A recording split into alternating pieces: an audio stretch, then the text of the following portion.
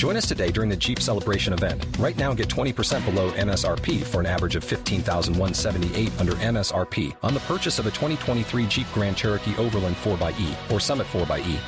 Not compatible with lease offers or with any other consumer incentive offers. $15,178 average based on 20% below average MSRP from all 2023 Grand Cherokee Overland 4xE and Summit 4xE models in dealer stock. Residency restrictions apply. Take retail delivery from dealer stock by 4/1. Jeep is a registered trademark. The Westworld Theory Cast is brought to you by our presenting sponsor, Cufflinks.com. Cufflinks.com wants to thank all the first responders, people working at the shopping centers, people helping other people out as we all go through this corona crisis. We wish you well. We hope everyone stays safe. And when we get past this, we're going to go out. We're going to get together and we're going to look good. You can go to cufflinks.com right now. Use code DVR20. Get 20% off your order. No minimum. Also, May the 4th is coming up. Star Wars, baby. Use code StarWars30 to get 30% off all Star Wars accessories. Also, Cinco de Mayo's coming up. Go on over to cufflinks.com and save. Star Wars 30 from April 29th to May the 5th. May the 4th be with you. Enjoy the show. Welcome back, everybody, to the Westworld Theory Cast. My name, of course, is Justin Thomas from Top Shelf Fandom. I have been filling in and will be filling in with Axel. He will be back next week to join us on what I'm calling now my takeover. He's going to try to take it back at the last minute, so we're going to have a Maeve and Dolores fight. We'll see who loses. But until we see the outcome of the epic Potterin warfare, I'd like to say hello to my two guests, Brett and Jenny. Say hello, everybody. Hi. Hey, Justin. Awesome, thank you. And today we're going to be talking about Westworld Season 3, Episode 7, Past Pawn. Now, you can find out more about the DVR network at dvrpodcast.com, and please do take a moment to write a review and subscribe. It really does help us, and you could become a Patreon by going to patreon.com/DVR. Let's get into the show. So I, again, want to just start this off very simple, people. Keep it very, very base level. How'd you feel overall? We'll go to you first, Brett. I actually love the episode. It different from the episode before. It wasn't a whole lot, not as much exposition, I would say, but we did get a whole new world, literally, in Solomon, which I think opens up a bunch of interesting possibilities. But overall, I really enjoyed it. Awesome. How about you, Jenny? I actually loved it on my first watch and on my second watch. So I was the reverse of Axel. He talked about it on the podcast with Ken on Monday, but he had been chatting with some of us via text all day, and he was not impressed on Sunday at all. He was he didn't hate it or anything, and he wasn't totally down on it, but he was like, I didn't like it. And we were all like, oh, really? Because like the whole group of us, we were all like, we really liked it. And so when he had his rewatch, he turned around quite a bit. But me, when I had my rewatch, I found more flaws in it than I had on my initial watch, but I still really, really enjoyed it and thought it was a solid episode. Yeah, absolutely. Well, first off, I also talked to him. I have this message right here. What group am I not part of, Axel? I'm glad I'm good enough to be a host, but not good enough to be a part of your life. So we will talk about that later. So I said Monday, 2:39 a.m. because this is after the dust settles. I said, how'd you like the episode? He said, I must admit, I have mixed feelings. I said, as do I. And then I went into a series of issues I had with it. And then he did message me before this and let me know that they did go over some of those on Monday, and I didn't get to listen to it. So he says that the sentiment seems to be what you're saying. Of course, I don't really know because I'm not a part of this exclusive group. But yeah, no, I got all my.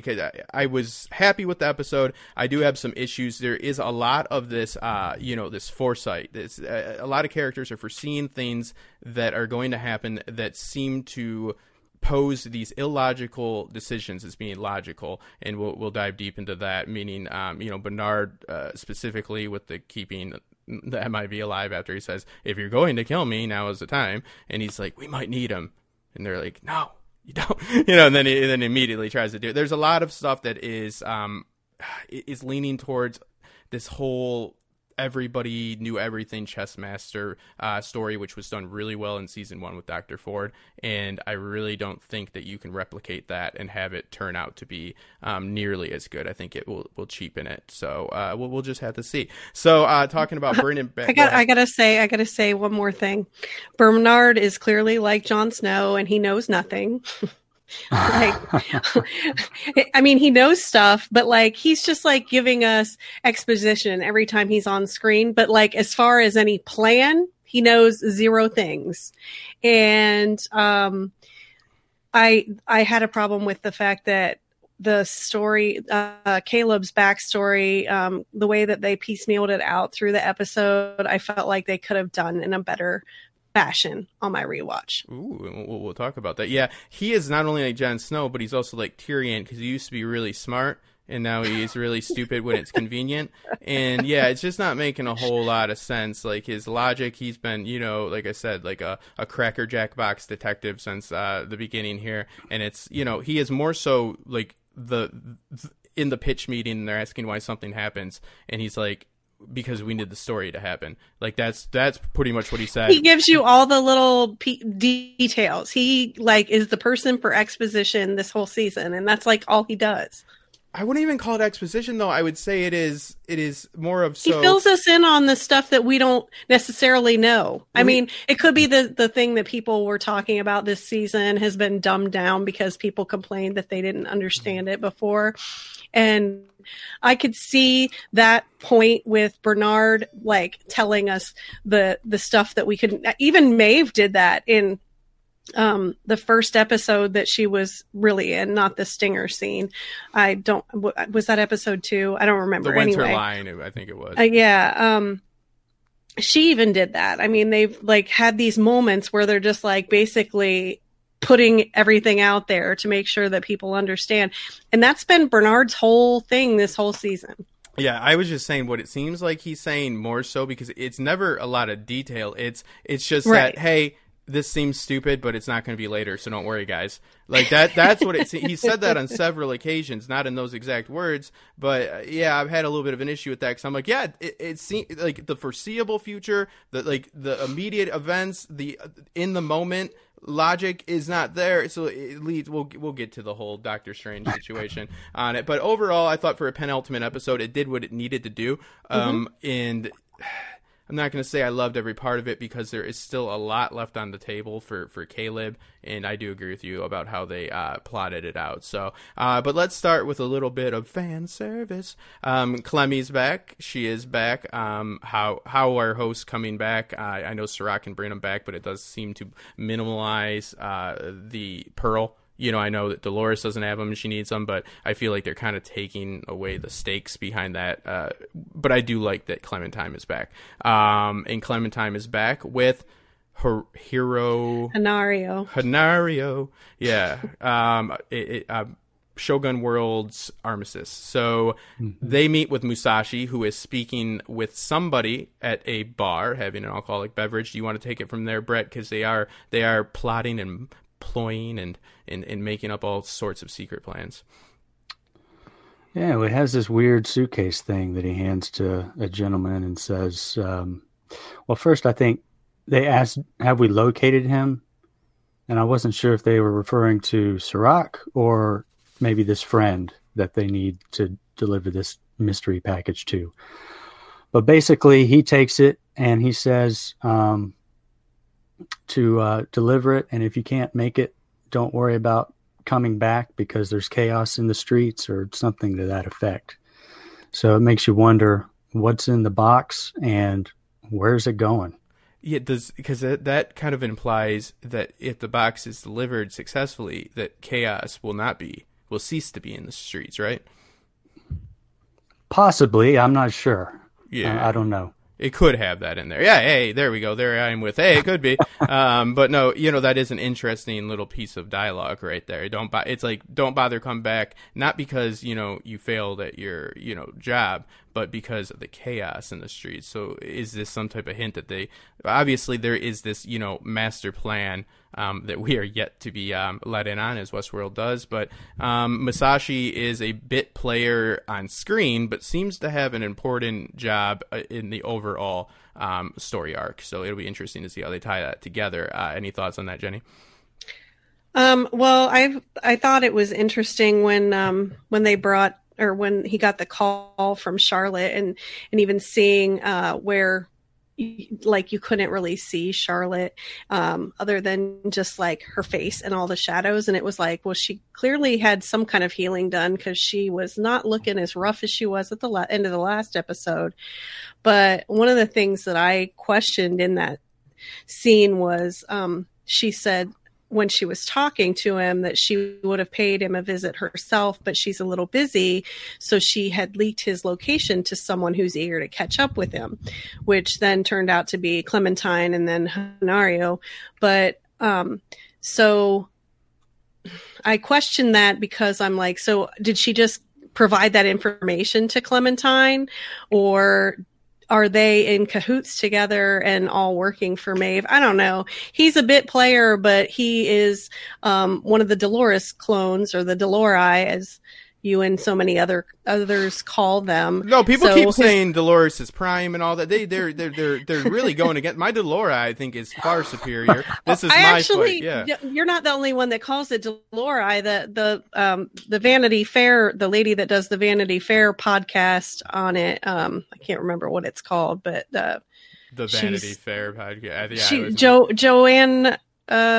She's a Game of Thrones person too.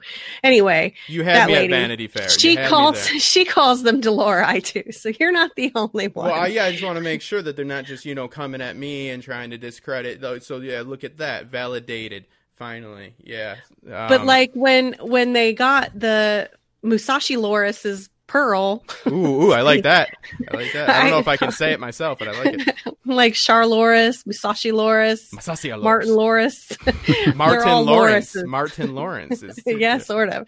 So another thing, I since I was wondering if Clementine and Hanario are working with Charlotte, if so, she's captured a second version of Dolores, plus she had the control unit of the third Dolores, Martin. So if she has 3 Dolori on her side, because herself, plus at least Clementine and Hanario, what is she planning? Why does the Musashi bot think there's a he master? Because he says, something about your master and him and whatever.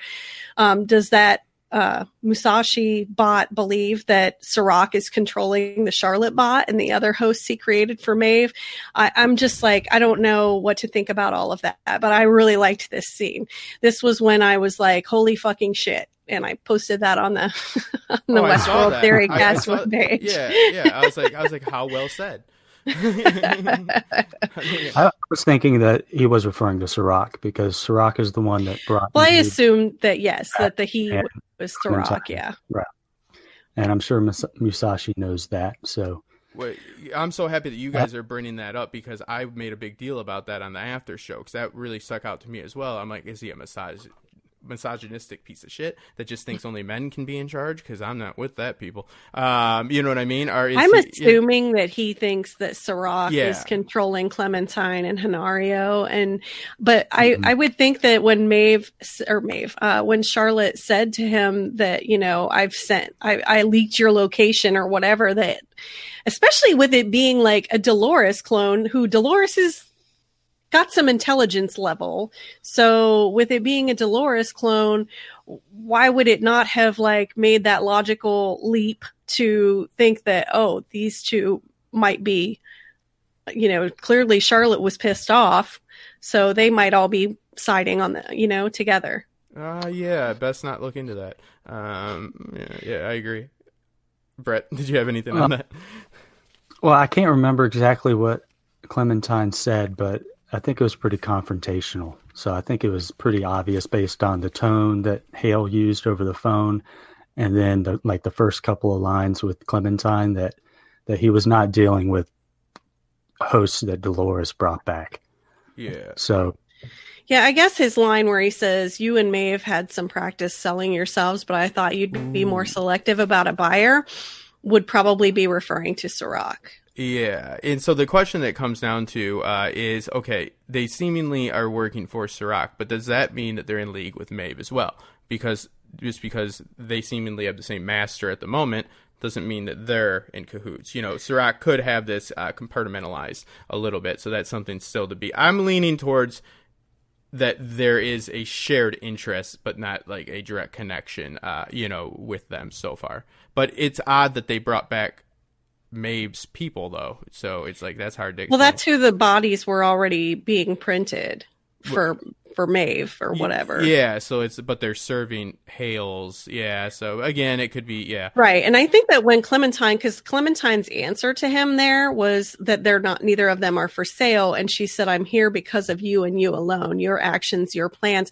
I would think that should have indicated to him that she was on Charlotte's side. Now, I'm not this is where I'm going with it. That's what I think is going on. well, that makes sense, you know what I mean? But it also, I do, one little side note before we move on to them cutting to the chase, because, they cut with the samurai sword.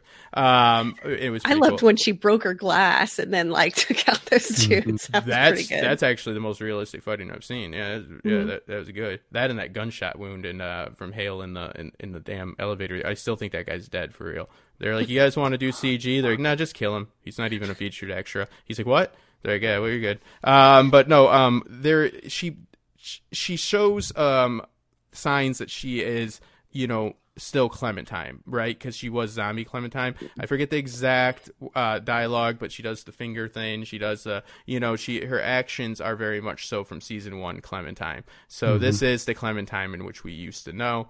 And she's back, and I'm very excited for that. And I think that's cool because, we had crazy zombie. That was just, moving the plot. Lobotomized. Yeah, that was a plot device right there. Yeah, just dragging Bernard and Elsie everywhere. Wait, how do we get there? We'll have Clementine drag. Clementine drag. Yeah, perfect. Early lunch, guys. Okay, so... we'll get to Maeve and all that a little bit later. Let's talk about riding on a white horse, a black horse, up to what seemingly is pretty much Westworld in the real world, right? What is the location of this? Sonora, Mexico. Sonora, Mexico. So they're going up to Insight's headquarters, and now my first observation, and still my observation on this is, man, do I wish Caleb would have said, "Hey, what exactly is going on?" at some point. Because it keeps getting more and more personal and clear that Dolores is bringing him towards what he needs to see for himself, about himself. So it's very personal.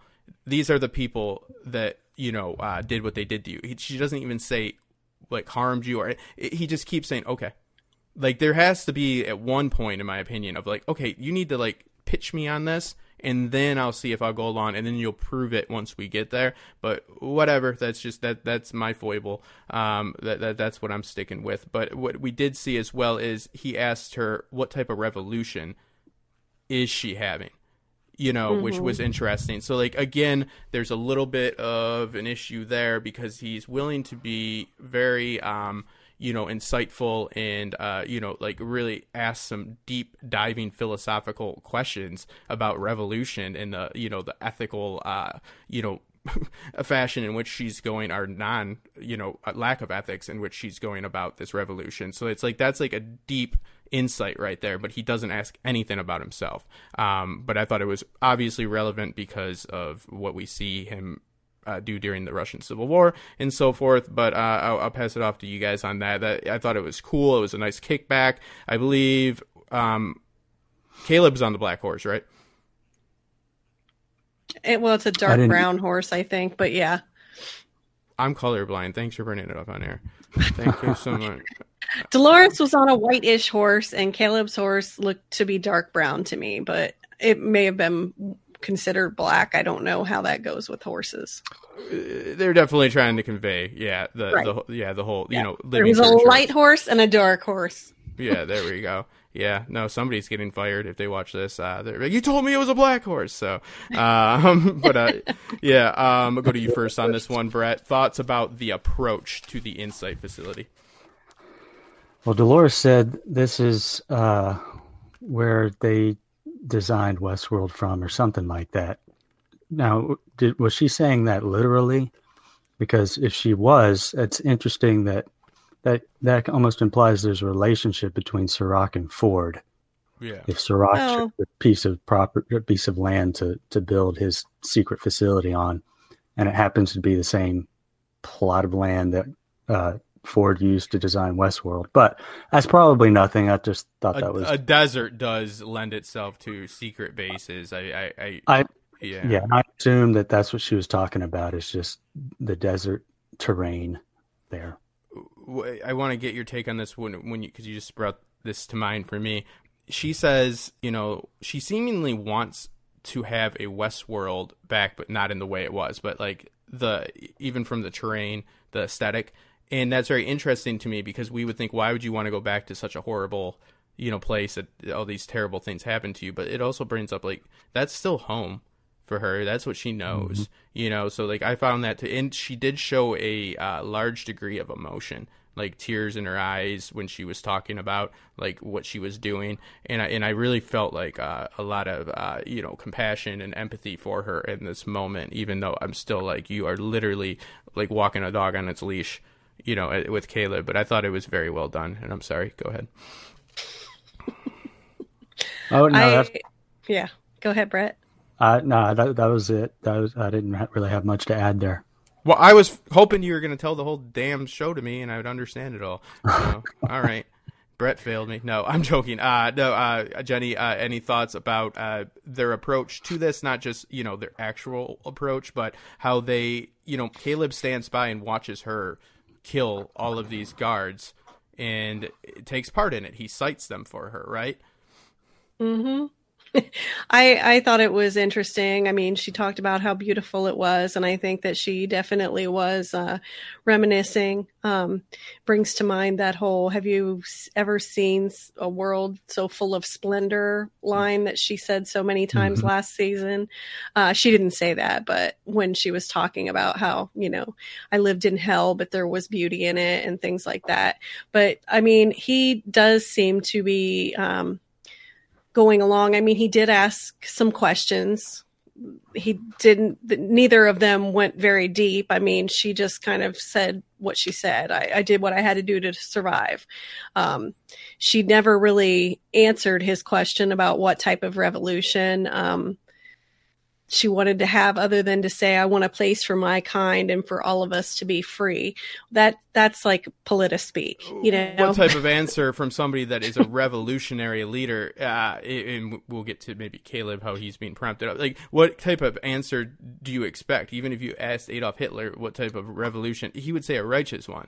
You know what I mean? Nobody's going to be like, an evil one, and twist their mustache. You know what I mean? Like, so yeah, it was an interesting notion. It just made me think about, because everybody's, one man's revolution is another's genocide, and so forth, and stuff like that. She did answer him straightforwardly when he asked how many more people were going to die. She told him that she did not know.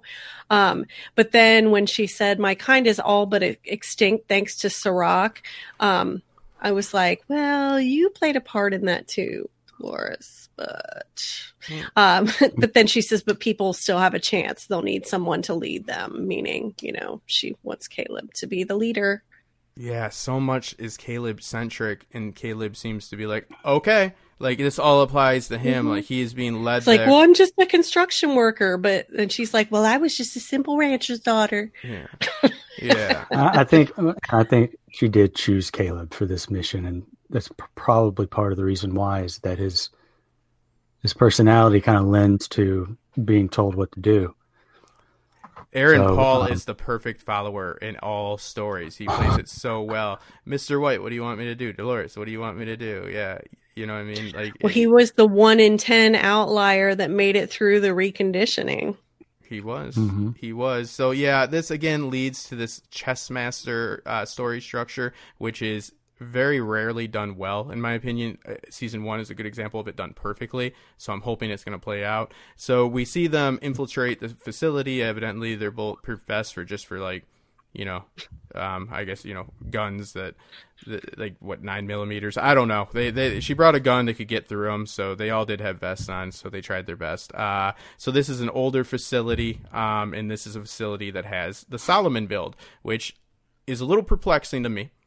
Because why'd you keep that around? And we'll talk about that. I'm going with the whole, it is the embodiment of his brother. Not it's actually his brother, who I cannot pronounce the name of at the moment. Jean-Mi. Is it Jean-Mi? I thought it was Jean-Mi. Okay. Jean, like Jean, the French pronunciation, and then me, M-I. Jean-Mi. Jean-Mi. I was thinking of Sirach's first name. I'm sorry. Oh, Enguerrand. Enguerrand, I think it is. Yeah, see, that was, yeah. Okay. So, I just called him Sirach because it's way easier than Enguerrand. Yeah. You get it. Also, it's a great name for a vodka. But, yeah, but Jean-Mi is like the embodiment of, I've had a lot of people in the after show, they asked, like, do you think that's, I get it. It's metaphorically, in my opinion, but it's like, I don't know, did they cut him up and spray him all over the machine? Is it him living? It's like, it is what it is. Yeah. Well, I think special lockbox. Yeah. Go ahead, Brett. I think, one theory for why they kept, first of all, I think it's hard to destroy one of your creations, especially one that's so complex. So it would have been a difficult thing to destroy it. But also, I think its job is to look over these outliers that we learn that are in these little frozen pods. Cold storage. Yeah. And I think they also, it still like gets the information that's like being fed into Rehoboam, but it isn't, it isn't allowed to take action on it because he knew what was going on. It was demoted. But it did have to catch up. Solomon, I believe, did have to like take a moment to do some quantum computing and catch up and adjust his parameters or something like that. I get it. It's the embracement of something that you helped create. It's hard to destroy it, even if it is it's an insane AI. Well, and that's interesting that it does share a lot of the characteristics of his brother, and that's an interesting thought because of its maker. The machine is psychologically suffering from the same psychological afflictions in which the creator had. So like there's credence to, is it his brother, but it's like, is our creation the embodiment of us, especially when you're making a self-learning machine. But we get in there and we see a hologram of Sirach, and this is going to bring up so many people saying that he's been dead, and I'll say that this gives you a reason that's not complete nonsense to say that, but I believe that message was meant for John, in that it's not at all proving that this guy is dead. It's just, this is like something that is supposed to greet you. You know what I mean? And it was just, it was to greet Jean if he made it out. If he, yeah. Or when he makes it out. Right. Yeah. Don't be so pessimistic. Damn, nihilist. Yeah. Look at us. Yeah. No, don't be doing that. He's not making it out. So one of the things that, that Enguerrand said to Caleb, to Jean-Mi, was, he said their experiment worked. Rehoboam saw in you and others like you, the outliers, a fatal flaw that would have bent the world on its axis. It needed time and the right set of genetic information to restore you. And my question there is Caleb the right set of genetic information? Yeah. And when did Caleb become, because let's kick it back a moment, because we do have the at least the effort by Dolores to be like, yo, brother, we just the same. And he's like, he clapped back with like, you ain't nothing like me. Like, you know what I mean? Yeah. No, you're not. Yeah. Solomon. You're a Delos build. Yeah. He's like, you simple. Yeah. You basic. But I like that he calls her by her thing. It's like block 6 one alpha. I forget. He It was funny. He objectifies Block 6 Alpha 1 or something like that. Yeah, we all think that like racism and like like sexism and any type of objectification or like the creation of others is still present within these machines. They still hate. They still have that fatal flaw that we as humans have because he's like, I'm not like you. So she's like, fine, fair enough. But there is that interesting question of, is she mimicking human behavior? You know what I mean? Which if you want to read that book behind me, they go into great detail about, but it is a failed, connection, at least at a base level between them. But then finally, Caleb, not even really asking too many questions, but gets finally read in to what he's been a part of the whole season. Right, like read into his past to find out who he is, and we get this information like you were talking about that Solomon is providing and saying he's the right mix and he's the right genetic mix. He made it out of the system. It's a very low percentile that does. My question to you guys is, when did Caleb become an outlier specifically? Go ahead, Brett. It's kind of a hard question because I don't know the answer. I'm saying, well, I think he was an outlier from the get-go. I think that's why he was sent to war. And that's when, after he came back from war, is when they started reconditioning him. Yeah, I don't think he became one. I think he was born one, or has always been one. Mm-hmm. See, I got to disagree with that because it seems like he went to war and then they had him work for them. And then once he started asking questions, then he became an outlier and they gave him the re-education. Well, they said before, Sirach said in one of the previous episodes that what they did with the outliers was they did things like send them to war to basically kill them. Yeah. So that they're like being useful for a time and then they die and it's no big deal because they would have caused problems in the end anyway. And so when he didn't die in the war, but he was just injured, when they brought him back, I think they put him in that AR whatever. Augmented reality. Yeah, no, yes. That's a valid point. So I guess the thesis would be that they wait for them to just be not useful for them, whether right to see if they survive. Yeah, and then they're like, oh fuck, all right, we'll take care of this. So yeah, okay, so that I think that's a fair point right there. That because there is that question of, are people born a certain way, and are you a nature versus nurture type of deal? That I think is a dialogue here. Go ahead, Jenny. So why are you asking this question? Is Caleb the right set of genetic information? I'm wondering if it's the right. I don't have a theory like you have theories, but I did wonder if he was the right set of genetic information that that Jean-Mi needs to be able to break free and come out of Solomon.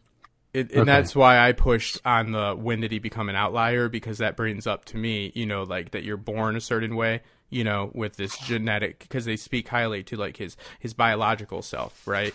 Not just his psychological. So like that's the question that it brought up for me. Go ahead, Brett. I mean, so do you believe that he might be Sirach's brother, like Caleb? No, I don't think he's Sirach's brother. I was wondering if maybe whatever is in his genetic code is what Jean-Mi needs to be able to, because I think that he was the body that was in the cold storage case that was standing upright in the front there. Yeah, because like all the other ones were like laying flat. They were laying flat and you could see them under that walkway they were on. But there was the one right there, and I think that was Jean-Mi.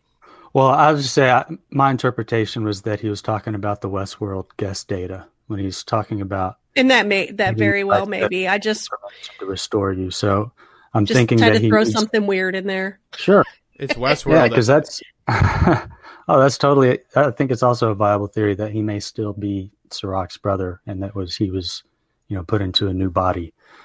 Well, I say to you, sir, on that I say that if it's the right genetic information, that it would argue more so that he is definitely not, because if that is the case, because then they're going to merge them. It would be the plan, right? So if it was his brother, then that wouldn't make sense because he has something his brother wouldn't have. I'm not saying I believe that theory, so I'm just going to throw that. Yeah, I don't believe it either. I thought it was interesting. I believe he's referring. I think Sirach's plan is to get this guest data from Westworld, which is the human code on music sheets is how they were shown to us. Basically, a person's player piano sheets. Yeah, a person's genetic code, and if he uploads that into the system that is controlling the outliers, then perhaps he can fix the what's the word? Restore the outliers or control them and make them a predictable members of society. Does that makes a lot of sense? Yeah, that's like kind of a righteous cause if you forget that like he put them in a bunch of like isolation pod chambers. Right. You know what I mean? He's like, oh, he wants to help them, but it's like, but he decided they needed the help, so it's like, okay, because for a minute there I was like, oh man, that's really righteous, and I was like, oh no, it's not. But the guest data from Westworld was definitely outlier type information because those people had those violent delights. They have those violent urges and things like that. And so being able to get the data on all those people and put it into the whatever you call that, into the server, whatever, to set parameters, so that it could look at more.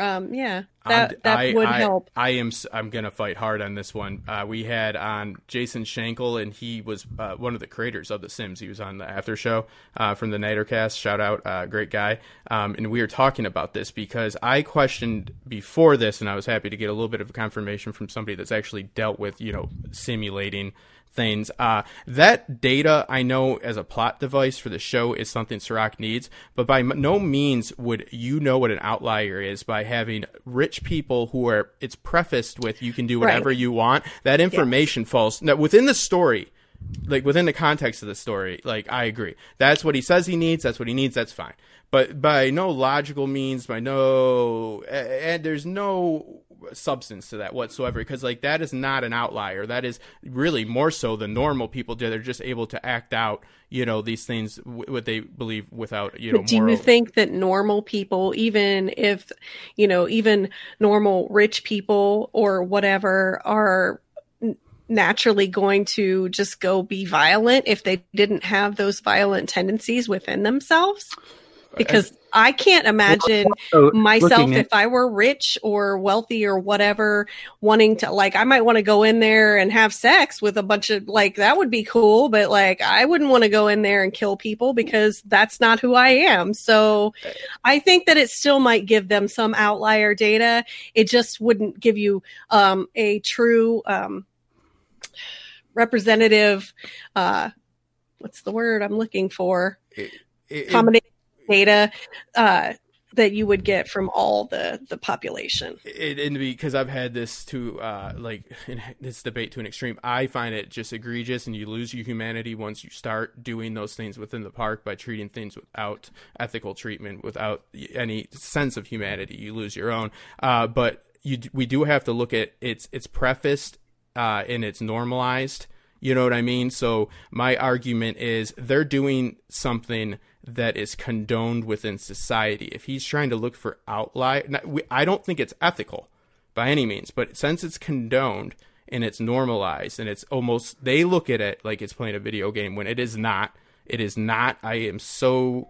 I'm the voice of that. I fight it every single time. I'm just arguing that you will get that data from people that act as outliers within society. They're going with what society told them was okay to do in the park, so it would not identify outliers. What were you going to say, Brett? They're also looking at their brain. So I think they're looking at their activity, but they're also looking at what's going on in their brain when they're doing an activity.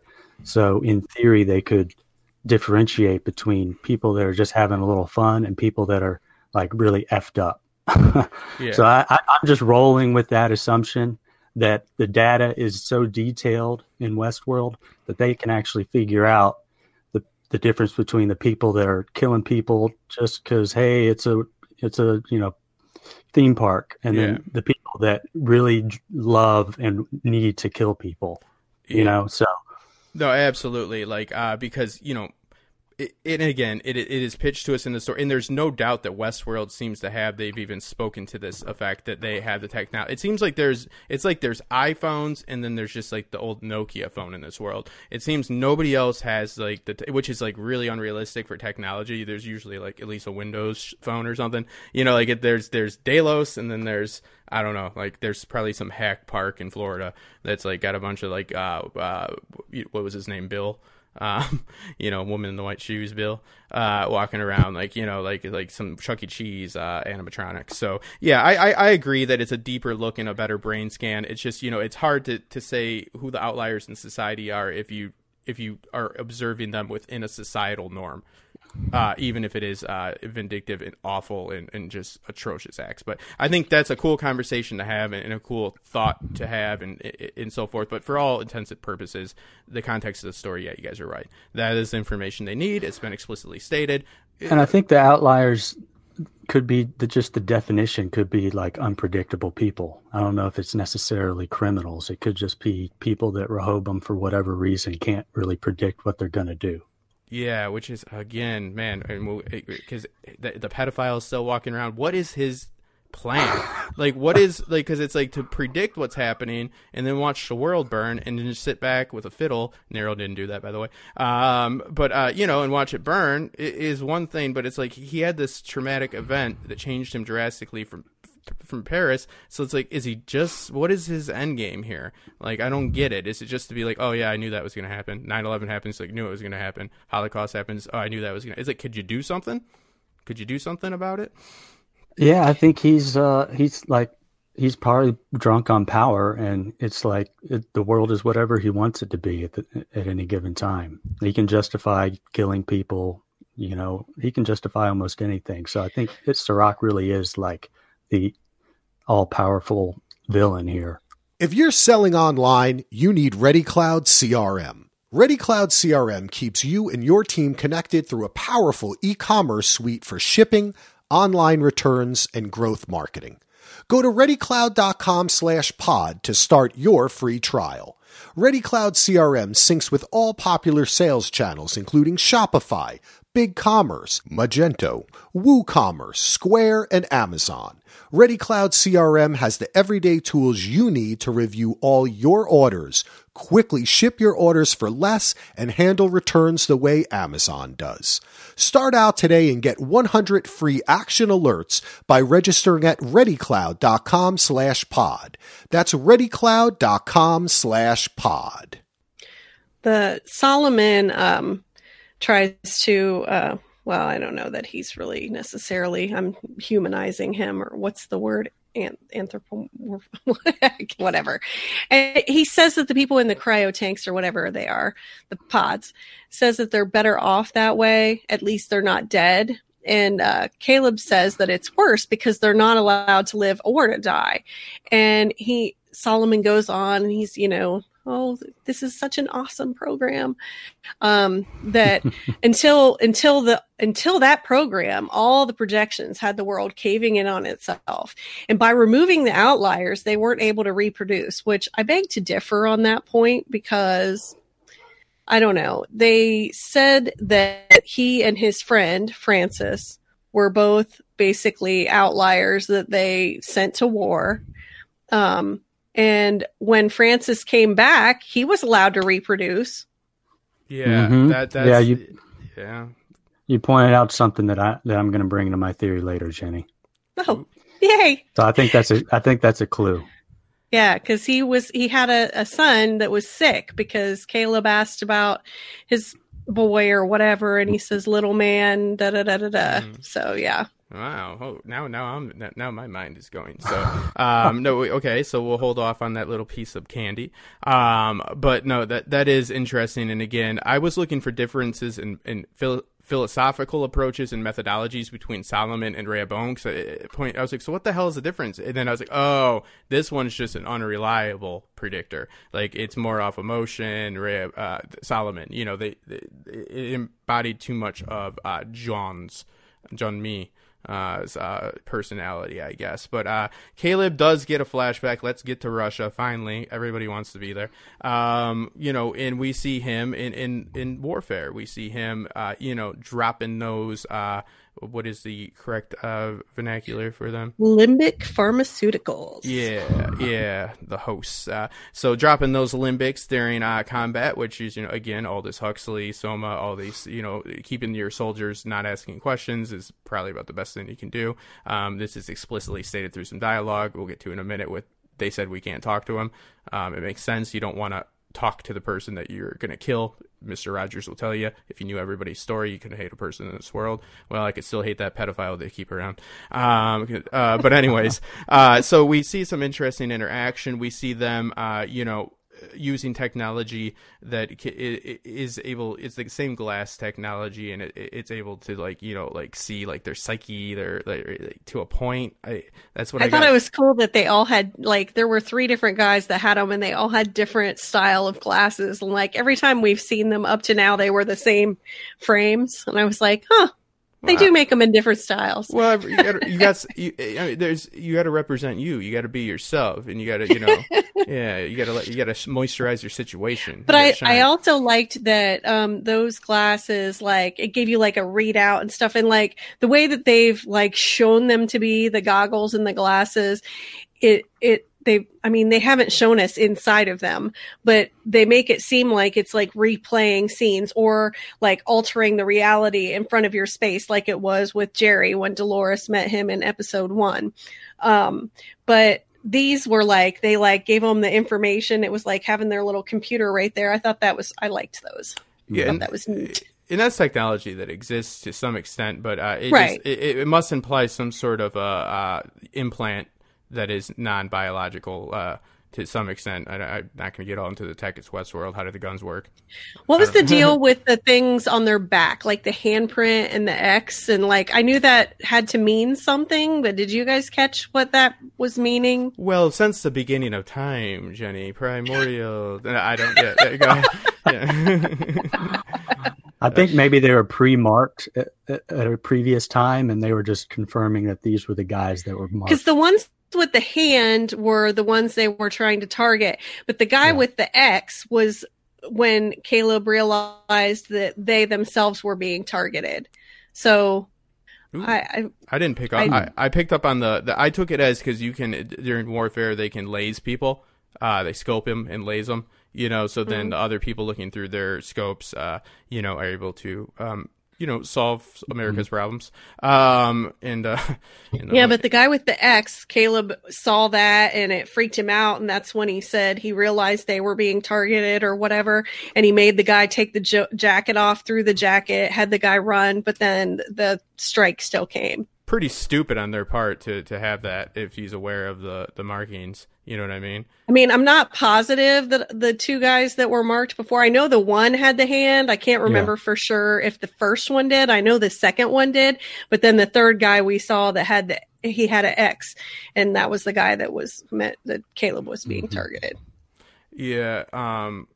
What I took note of is that, they did act out of emotion after that, the insurgent attack. So it seemed to me that they took White Man or Whitman, for the first time for emotional reasons, he tried to kill. But that couldn't have really been him, right? Because it was in Russia and I think it was someone else, but he was transposing that memory of taking Mr. Pharmaceutical Man, Whitman, into that memory from Russia. Yeah, it is because of his re-education. I should have prefaced it with that whoever it was, that's a thank you, because people are gonna be in the comments saying wasn't him. But no, those are what those events happened. But they made it seem that way.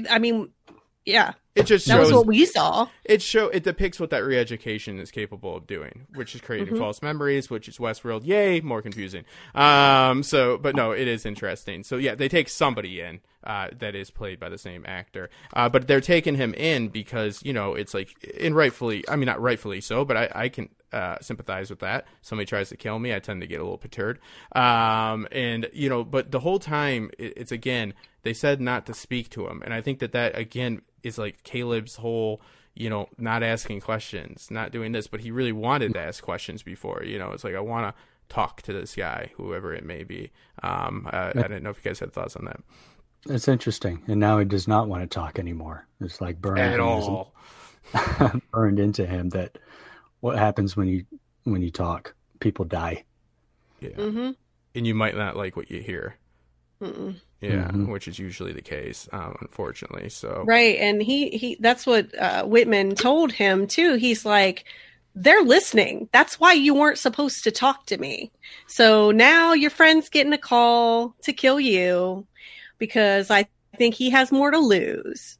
And then, if he doesn't take it, you're going to get a call. And he was like dead on the nose. And it was like, because Rehoboam is listening, and you can't just do what you want to do. Everything is pre-programmed and preordained. Isn't it weird that he still got the call? Like, if they are listening, don't you think they would have halted that call? Well, he got the call when he asked Francis how much, and Francis made some comment, and I don't think enough. I made a note of exactly. It was like enough or something. It was not a good response. I think he acted like, first he acted like he didn't know what he was talking about. And that's when Caleb's watch beeped. Oh, okay. No, okay. Yeah. Oh, good. And then Francis was like, enough, and got ready to fire. Okay. That makes perfect sense. I'm watching. They see, this might not go down. Exactly. Let's go now, because that actually does confirm it, as well. So, that's very interesting, because at first you would think they wanted to kill the person, so why confirm what he's saying? But then once they see that hit not going down, when Francis got the call, it was funny because, as I've mentioned before, I watched with the captions on my second time through. Caleb was talking to Whitman, and on the captions in parentheses, it says cash register noise or something like that, which was, I had not actually heard the noise, but it was Francis getting the call. And that noise was made through the Rico app. Earlier. It was Francis getting the call from Rico. I wish my phone did that, but my phone would always just say wah wah wah, credit card debt.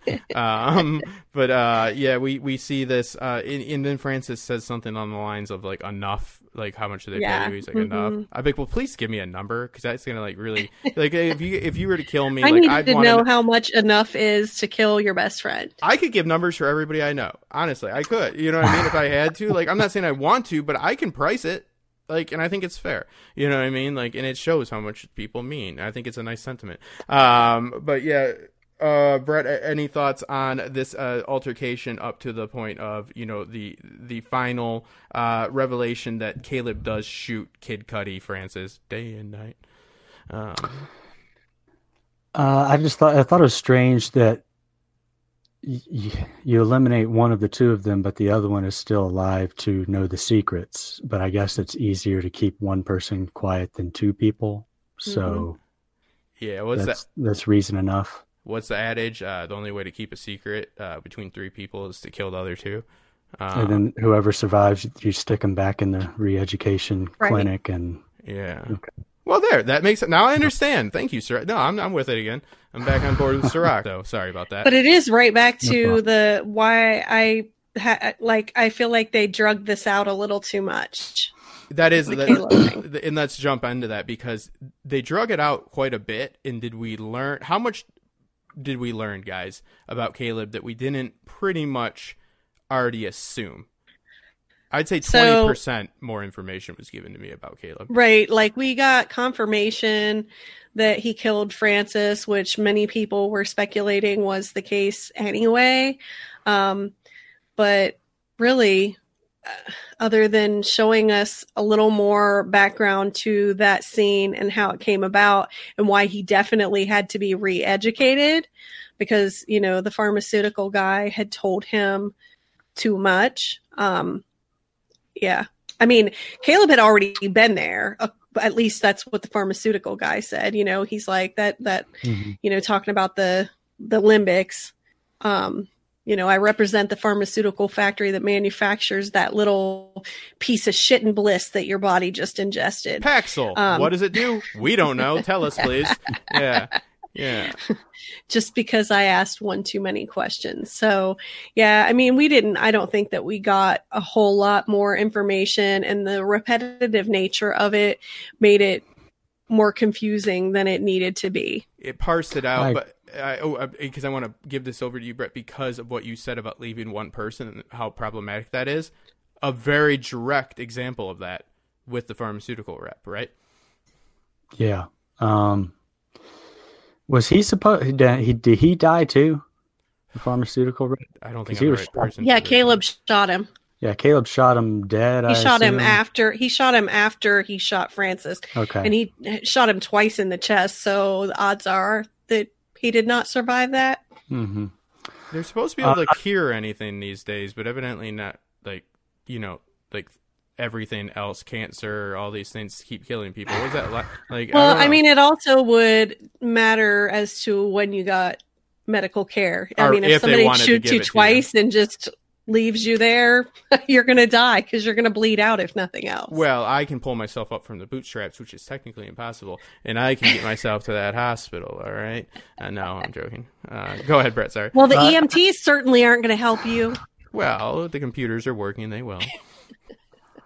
I do agree with y'all in general that they did drag it out. I think it was more of a storytelling alignment that they wanted Caleb himself to realize at the end of the episode, exactly what he did, because they needed that to align with what was happening with Solomon and Dolores and everything. So I do agree with y'all. They could have perhaps done that a little better. Because they parse it out, and that's like the structuring of it, the plotting out of this. If we think about, because we were just kind of, I think we're all on the same page with, it wasn't that much information. So if it's just given to him straightforward in one little like spiel by Solomon, it would seem even less, impactful, because it's just, fairly known and are foreshadowed information. Also, like you said, this needs to coincide with what's happening on the other threads, with the Man in Black, his situation, which we're about to jump into with Maeve coming for Dolores. So they need to parse it out for many different reasons. If I had this story in front of me and they put me in charge of plotting it out for the episode, I would have been like, can I have a rewrite? But if I couldn't get that, then I would plot it the same way. Because think about all this information just in one dish. You know what I mean? I do think it's important that Caleb is not, they fucked with his memory so bad that he's trying to piece together his memories, not unlike Bernard was last season. So I think they wanted to draw a parallel where he's fighting and struggling. A lot of parallel drawing. Mm-hmm. And it's taking him a long time before he can finally put all the puzzle pieces together. And honestly, I didn't hate it or anything. I just felt like they could have made it a little more concise than what it was. Yeah, I didn't hate it either. I just worry for what we're going to have conclude this particular season, because they have shown to be consistent in each season standing alone. Of course, it connects for the overarching themes and story points, but they're kind of, self-contained in the sense of we should get an answer to what's happening with Rehoboam, Caleb, and all this by the end. They got a lot of work to do. But also to, as far, it can kind of be a parallel to with the bouncing off the center of the maze and glitching out, that it kind of has to be parsed out to him, so he doesn't go insane. But it doesn't, they didn't mean like through in 15, 20 minutes. He's like, I can't tell him in 2, I'll tell him in 20. It's plot convenience, but it makes sense at the same time. Also, let's talk about others, having some information laid down for him. The Man in Black, William, Bernard, and the ever so very necessary character of this season, Stubbs, who is needed. I can't stress that enough. Oh my God, thank God he's there. Are talking to William. The first thing they tell him is that this says you're dead. I'm surprised that I haven't seen more people, coming out with he's for sure. I haven't heard anyone talking about that either. I know, I shouldn't even have brought it up because I think it's been pretty. I have it clear. in my notes. Yeah, I think it's pretty clear that because then they state that Rehoboam makes people seemingly disappear, and this is one of the methods. And Solomon did that too. Yeah. So that's not even just Rehoboam. Doesn't matter, though, in this fandom. If you said anything, if there's a line of dialogue, they will build a fucking coliseum out of it. Well, how fast does that system work? Because he was just put into the re-education clinic, and then like a few days later, he's already declared dead across all databases or something like, I'm assuming it's probably been at least a week or two. Yeah, Right. it's Westworld. It could have been 10 years. They're wearing the same clothes, but fashion does work in a cyclic way. But yeah, we see him have this revelation. That doesn't seem to faze him either. Like, I thought he was going to be like, oh my God, because we do know he eventually does die and become a host. So I was like, this could be the reveal of that, and that'd be fine. But it seems to be more of a cloaking system. We do have the information given to us that he is sharing that same ID number, that same identification number with Caleb. I'm going to give this to you first, Brett.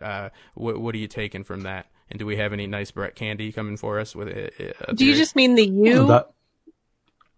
Or did they have the same number after the U? The U is a different identification. I can look it up right now. The number is a direct connection to they are cloaking one of them, and I'm pretty sure it's Caleb, because Caleb doesn't show up on the cams when Rehoboam's looking, and so forth. Interesting. Yeah, I have some thoughts that could explain this away. Basically, I'm thinking that the simple version is that Dolores planted that information for Stubbs to find, and it's not necessarily legitimately Caleb's ID number. Mm-hmm. But it kind of ties into my bigger theory that I'm going to get later. Okay. But I think that's just kind of not totally accurate ID number on Caleb's profile there. Got you. Do any of you guys think that? And I haven't seen the theory yet, but I'm not of the mind that this means they are the same person. I'm of the mind of the same person. There's a juxtaposition here with the Man in Black and his, motivation at the end of this in Caleb. Caleb's going to destroy Man. Man in Black is going to destroy Host. So, they both have the same objective. Right. And the Man in Black also says he's going to save humankind or whatever. Yeah, it's very grandiose, delusional. Yeah, it's very. Well, I looked at that as, they tell you if you've ever had the pleasure of going to any type of Alcoholic Anonymous or Narcotic Anonymous meeting, and it's a very, applicable life lesson and advantageous one to control what you can control. So he says he cannot change that he killed his daughter, which, it's not a great way to start off all of your foibles. Like, well, I killed my daughter, can't do anything about that. Usually it's like I lost my job or something. But the one thing he can control, he says, is what he did in the park and how he helped create them. I have an inkling that he's going to come down to, that he has to take responsibility. It comes down to this deterministic view versus, free will. He decided to do those things in the park for whatever motivation. It wasn't forced upon him, and I think he will have a crisis of conscience halfway through this and not try to go through it all, because that's his redemption right there, is realizing everything. This is the one thing that's available for him to control, so he's going balls out on it. Like, he's like, I guess I'll kill them all. And luckily there's only like, I don't know what right now, like 9. Yeah. So if you've ever got a chance maybe to do 2 handfuls. Yeah, I guess this is like a time to do it. And the other thing on the ID number is Stubbs seemingly, as I joke, just has a contract to be in season 3. So they're like, fuck, we'll put him in season 3. We have to. But also there is a second mole. This could be his working. He was doing shady stuff in the background, meaning he was looking over his shoulder and messing with the computer a lot, which Stubbs, I don't know what he's doing on the computer unless he's looking for Minecraft or something, or something even more simpler. But yeah, it seems like there's a little bit of an implication that Stubbs could be working with Sirach. I don't know. Or you could be right. Because remember when we found him, he had tried to kill himself. So he was suicidal. So he could have, regretted, being a double agent like that. Ooh, how noble of him. The Bushido way. Yeah. And he got into insight, or maybe those were the memories that were programmed in him, and Sirach had it appear that he had tried to kill himself because he was the mole. And that would make sense with Stubbs saying, "Oh, let me look." let me look, and this is what I did back in the park. And so then he, as has been brought up previously, I believe, suddenly quickly just comes up with Caleb's information, which, I mean, he didn't make it sound like, in my opinion, that was like the first one that he came across. It was just like that was the one that he thought was the important one. But of course, if he were a Sirach's mole, he would recognize that Caleb was part of the problem. I just don't see, other than a big twist with Bernard, honestly, which makes I'm not saying that makes sense. I'm just saying that, like, there's really only, I only see one candidate at this point that's in this story to be the second mole. You could say that the Man in Black, but the Man in Black, yeah, he did used to work with him. But you know what I mean? Like he sold him information. He wasn't in league with him. It doesn't make any sense. I don't know. I mean, I just think it's pretty much Stubbs. Like there's a lot of characters in this season that literally seemingly have one thing that they're meant to do, and all of this is going to make sense once they do it. And that would explain something for Stubbs. Right I had thought that maybe it was one of the guys that worked for Charlotte previously, but the guy that I had thought that it was the guy that his Sirach's guys came up and shot right outside the headquarters that day. So that was who I thought it might have been previously, but now that we're down to this, I mean, if it wasn't that guy, which I don't think it was necessarily we don't know his anymore. Name. The fact we're calling him that guy. I had his name. Nobody does though, but you take extensive notes and you don't know his name, Jenny. That's what I'm trying to say. I don't remember his name now. Brompton. Look, see, Brett remembered because I said it before. High concept. And actually, Sirach did say Brompton's name, I believe, at one point too, or maybe Charlotte did, or maybe both of them did. But regardless, that was who I had thought it might be before. Yeah. I don't think they would want to count on the audience remembering Brompton. Right. You know what I mean? Because again, you guys are super insightful. Okay. The interactions that he had with Charlotte. When he brought her the thing, trying to help her to remember the key with the "You Are My Sunshine" thing, he like brought that into her unprompted. Like, I think you need to watch this. Mm-hmm. So that was kind of what made me think that he might be a mole, because he was like helping her to get to where Sirach needed her to be. Oh, and that's a valid point. And if that trend would have continued, and if he wouldn't have been shot or killed or whatever, but no, very, very, again, a very good example of very smart insight in catching on things. But it's like, the high concept thing is they're going to be like, it's Frank from sanitary, from sanitation. They're like, oh, Frank, we saw him. He was one of the extras in the back. I'm like, oh, all right, there he is. But go ahead, Brett. Who's the guy with the big schlong in the cold room? Oh yeah. Oh, of course you remember him. I do too. I was like, damn it. Stop. I don't have it. Yeah, I don't have a strong theory, but it does make sense. It would have to be someone who had access to cold storage if they were responsible for taking Maeve's Pearl and perhaps others. So it makes sense that it would be Stubbs. Is there any validity behind Bernard? I was saying it like kind of half joking, but there could be I know, but I'm not posing it and I'm going to get killed in the comments for it. But honestly, I don't see any way that it could be. I see Bernard as being corrupted because of how Dolores built him, but I don't see there being like a double-sided corruption there. That would be a little, not any information that I've seen so far would indicate that. Yeah, it's just he doesn't agree with Dolores, the way she's going about things, and I don't really understand. Like, but he knows he's working for her now. He knows he's like doing her bidding.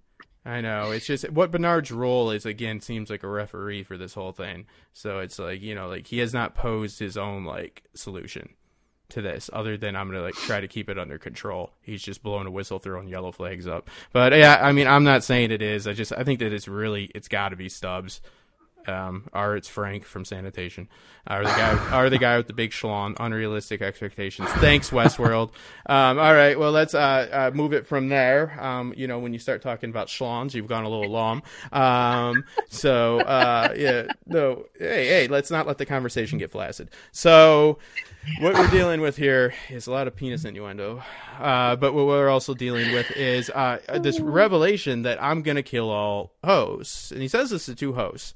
My move is never, hey, I'm gonna. Oh my god, that was so fucking stupid. Yeah, and then Bernard, and then Stubbs like, hey, no, the fuck you are, and Bernard's like, hold up, we might need him. I'm like, and then he says again, you need to kill me now because I'm going to kill you. He's like, no, it's like, dude, kill him. And then what happens?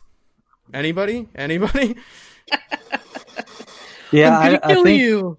So far, all I can say, and I know you don't like it, is that he knows it's Dolores' plan to keep him alive, so he can't kill him. Oh god, it's so it's this math. Everybody seems to know and make these illogical choices and decisions that don't make a semblance of sense, and then I hope it comes together in a way that's not contrived, because I don't. What does Bernard know? What does he know, and what does Dolores know that she? I get Dolores's whole. And this is what we're going to jump into with Maeve coming during Caleb's, re-education or whatever you want to call it.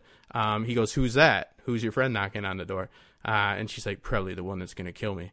He's like, have a fun karate fight. But it's again, this foreseen future that leads them to these arbitrary, weird, decisions. Is it possible that when Dolores created Bernard, she put part of herself in him, just like she did with the other copies of herself? I think that sorry. No, maybe Bernard is actually part Dolores. I think that's true on a level for both of them, because of the way in which they create out of their own memories, that they are. I mean, I know it's a little weak of an answer, and but if you create somebody out of your own memories, inherently, I think that they would be a part of them in that sense, and that's a lot of the reason she can't get rid of him. Well, this is a different reason, probably because she knows she's going to die and needs to be brought back. But overall, well, he definitely serves a purpose, but in the meantime, some of this stuff is very head scratching. I get that though, because what do we know that he can do that nobody else can? Rebuild Dolores, right?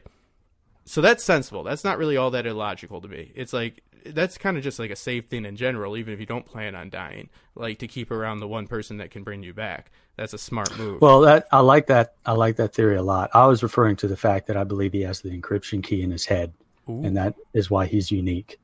But yeah. I do like your thought too, that he can rebuild Dolores. It can be both too. I mean, because it is. Yeah. We know we can bring him back, but it could be a bigger reason, because that would kind of be like a rinse and repeat thing on my part if that was the only reason. Because we've seen this last season, right? Of him bringing them bringing each other back. So it'd be like, oh, I kind of like that. So we're gonna get to Brett's theory corner here in a minute. I get giddy about it. They're good. So we are dealing with this re-education. We're seeing that Caleb is still, when he sees his past, we do see him still acting in some of the same ways, as far as just being disassociated with everything. Even before the re-education, everything's the same, everything day and out, and he's living a life of a hitman. So that's kind of I guess that can even get boring. But we see, I don't see a lot different about Caleb other than what he used to do opposed to what he does now, if that makes any sense. What was drastically different about him before the re-education, other than he didn't remember killing? Nothing that we know of. He was just a regular dude that was unpredictable, I guess, according to Rehoboam. Yeah. Right. We didn't see enough of his behavior prior to when they decided he was too far gone to allow to continue in the regular world. So they needed to send him to the war. His mom had a mental illness, and I never heard about his dad. So maybe his dad was out of the picture. So he's getting cigarettes somewhere. It could be that maybe the conditions he grew up in were not ideal, and that kind of drove him to unpredictability. he does have a lot of money because Francis says to him, the money that we're making, he doesn't care about it. And after the fact, of course, when he has none and he's struggling in the beginning of this season, we see that, I'm not saying that he becomes like a money whore or a gold digger, but he values the fiscal aspect of things a lot more. But I don't really know if that's like the only contrast I see there, but that kind of just makes sense. It's like, because he didn't have money. So, well, and he needed the money, when he was when he had turned his implant off and he wasn't, living the hitman lifestyle anymore, because he wanted to pay to keep his mother in that facility, and he needed the money. That's why he was doing the jobs from the Rico app still. Yeah, that's what I was saying. It makes sense that he was like, right, more because his construction worker money wasn't enough to help him do what he needed to do for his mom. Yeah, you think if they don't want him like asking questions and he's successfully re-educated, they would have made sure to like, keep him content. So that's a big flaw. Right, but they knew he was going to commit suicide in 10 to 12 years or whatever. That was his projected path. So they didn't want to invest anything in him to help him to get into a good career, because who wants to invest in you if you're not going to be around in 10 years? At a macro level, I'd say throwing a little bit of money his way with all the money in this world. Just saying. Yeah, you know what I mean? Like, throw the guy like about like, like whatever the equivalent to $80K a year is now.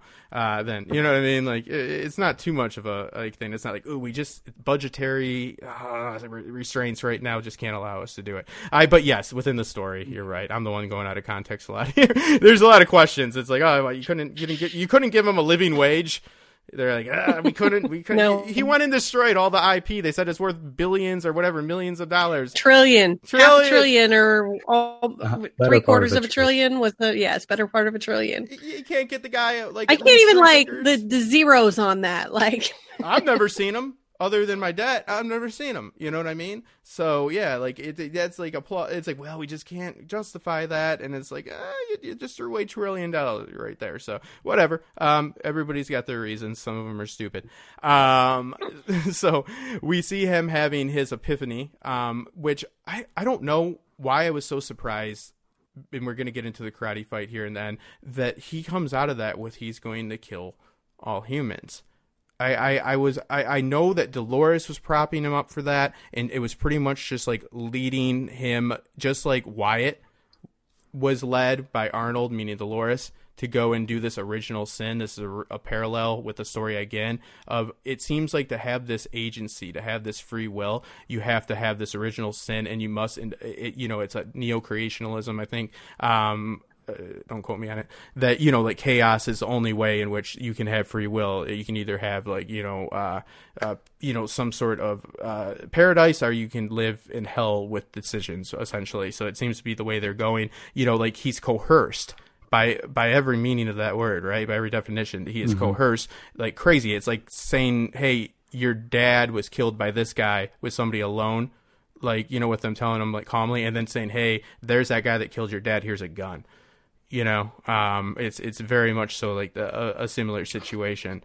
But I'll pass it to you guys. I mean, I get the motives there, but I mean, it didn't seem to me that would be the clear conclusion to come to after this.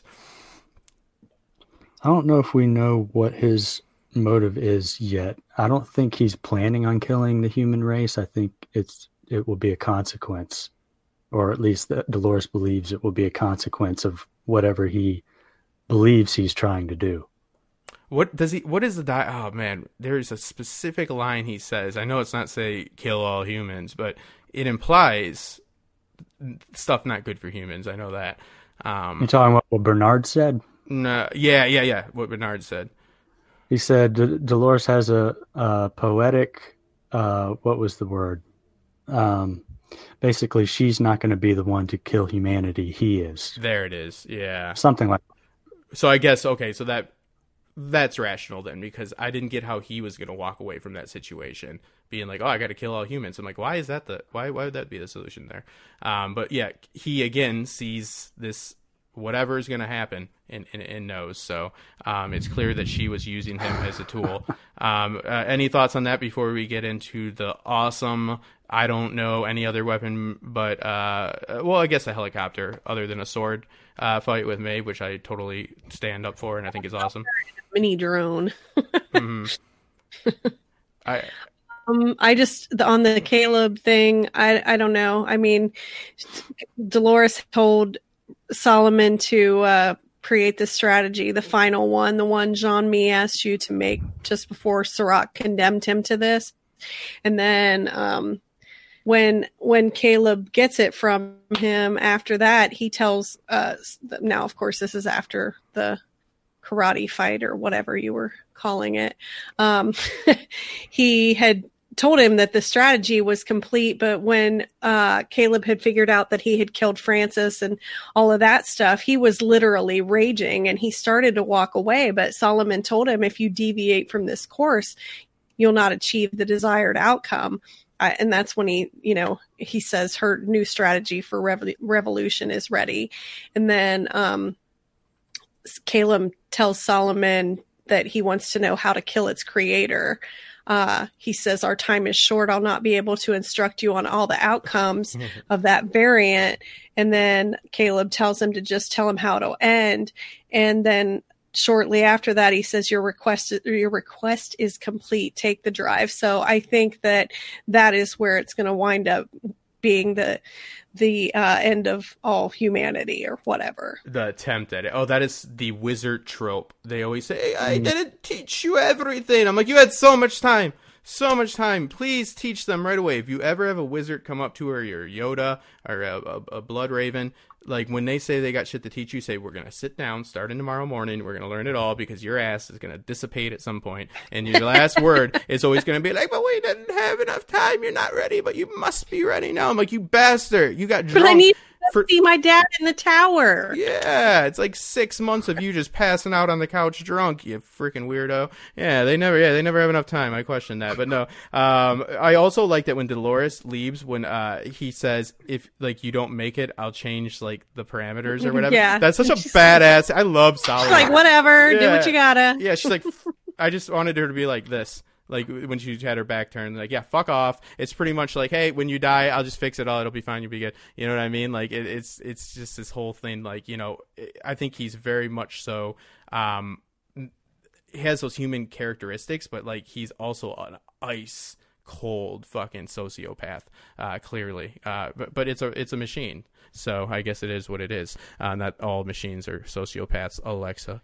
So Solomon's agenda and what Solomon is informing Caleb about and his disregard for Dolores in general doesn't seem to be a fan whatsoever. And we do see Maeve pop up wearing all black, harnessing a sword, and she has like a that it's like is it a drone chopper or not? I think the captions called it like a quadcopter or something like that. I was like, okay, it must have been a drone because it was firing weapons for her. Yeah, they both had artificial intelligence fighting. I think that there's definitely because it was highly focused on during the Civil War, the Russian Civil War scenes as well. I think that Joy and Nolan definitely are going to want to inject, even if it's just a little bit of meta commentary about, the usage of these artificial machines in warfare and the disassociation and so forth. I mean, we won't get into. I think it was just a nod to it. But okay, so we start off. The fight ensues, and I'm going to say those drones were not like zeroed in that well whatsoever. I'll pass it to you, Brett. How'd you feel about this? What I'll say is like almost 80% badass, great fight. But 20% of it was a little questionable for me. I thought it was pretty cool. I guess you could explain away the drones misfiring to the fact that there are also machines on the other side that are trying to avoid the bullets. So it's not necessarily a case of just locking in on a stupid human and shooting him. But all in all, I thought it was really awesome. I liked that each Maeve and Dolores both had their little, machine that was fighting for them. And yeah, the whole thing was choreographed very well. Yeah, Evan Rachel Wood bragged about her Taekwondo belt in the post episode breakdown, so which is pretty cool. And Maeve, I think they held their own. They used very few stunt doubles. Thoughts on sword versus? Well, I guess no. Dolores had a knife, right?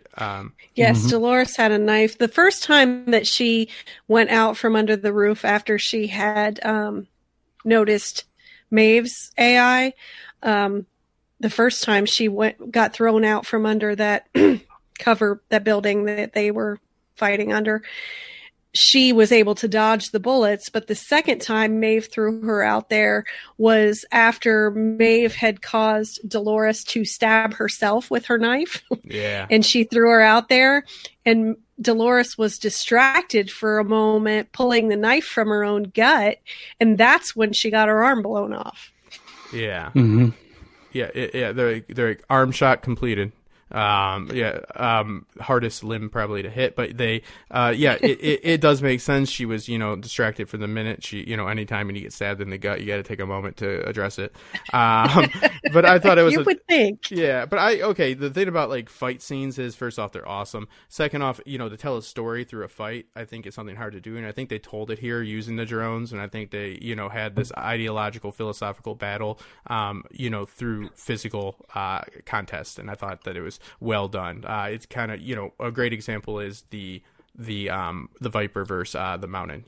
Oberyn versus the Mountain is a great one. They're telling a story during that, and it's very hard to do. It's not just action for action's sake. I thought it was a lot of fun, and this season has been a lot of fun and kept that depth to it. That plot armor is there, though. That's part of the problem when they want to show badass technology that should be like, very, very perfect and very, very precise. And then they're like, but also we need these characters, so let's not do it. Taking a little break from this show to remind you again of our amazing presenting sponsor, Cufflinks.com. They've been with us for over a year, and we're so proud to have them.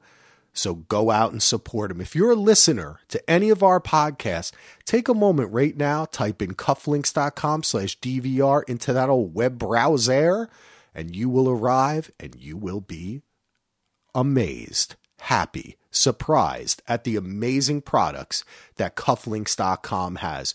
You might think to yourself, hey, I don't have a formal event coming up. I'm not into cufflinks.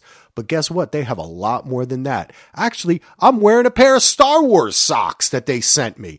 Cufflinks.com is where it's at. Go to cufflinks.com/DVR today.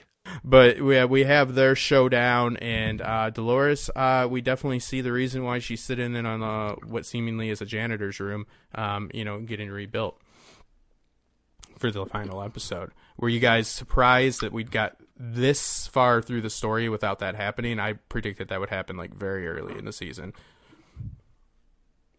Caleb's help for her, rebuilding and so forth. Well, not really. That. Yeah, because it's a connection. She's vulnerable, right? Yes. Mm-hmm. That's why. It's not that I was just like I wanted the scene earlier. It's just it's a vulnerability. So I saw that as an in for Caleb. He worked with a robot.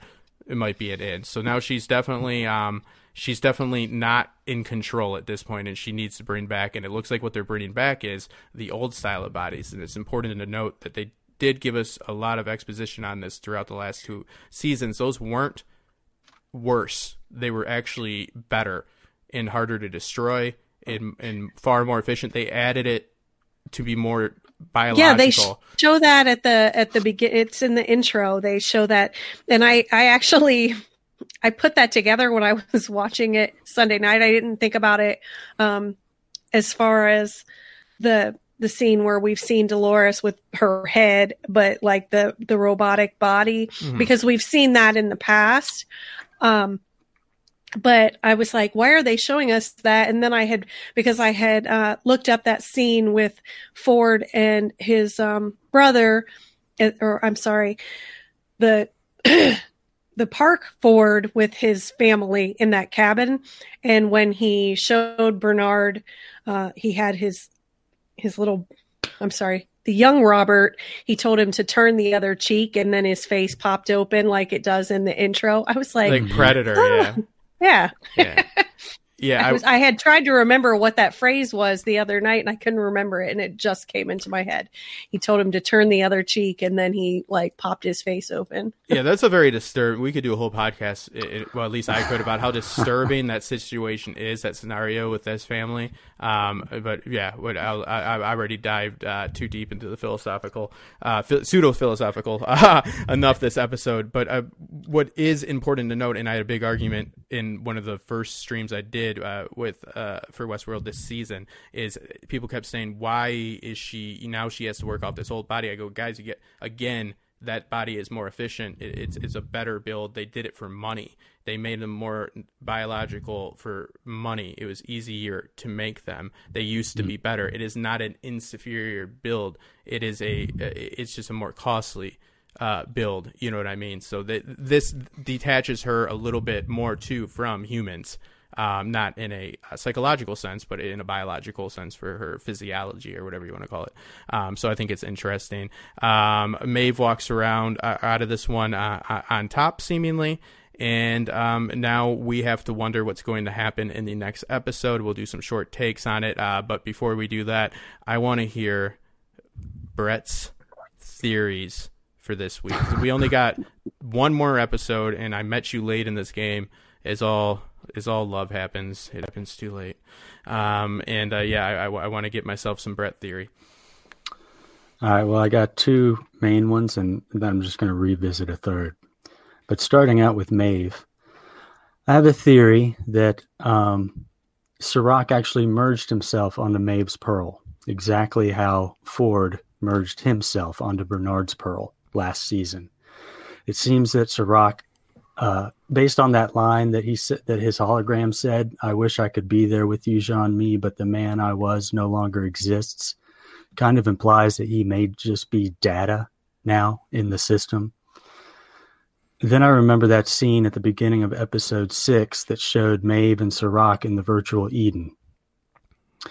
It was kind of an odd scene for me at the time, but thinking about it, I was basically what you were seeing was they were in a simulation together, each as a conscious data set, one original host, one former human. This reminded me of last season, Bernard and Ford in the cradle. Very similarly, they were in a simulation together, two different conscious data sets, one original host, one former human. What happened there? Ford merges himself onto Bernard's Pearl, and at that point, at times, he could actually take over Bernard's behavior, like when he was machine gunning down the extraction team in the map room at the Mesa. Mm-hmm. So here, I believe the same thing happened. Serac merged himself onto Maeve's Pearl, and then took over her body when she was fighting Dolores. Because it is true that the James Delos project has not been complete, but the only time that we have seen a person exist in some form other than these failed expeditions with James Delos is by them living in the non-material world. So through simulations like the Forge, and by combining themselves onto a pre-existing Pearl. So I actually kind of really like this because we have not seen the physical form of Serac. And this would make sense because they preface this can happen, and he is a Ford-esque character.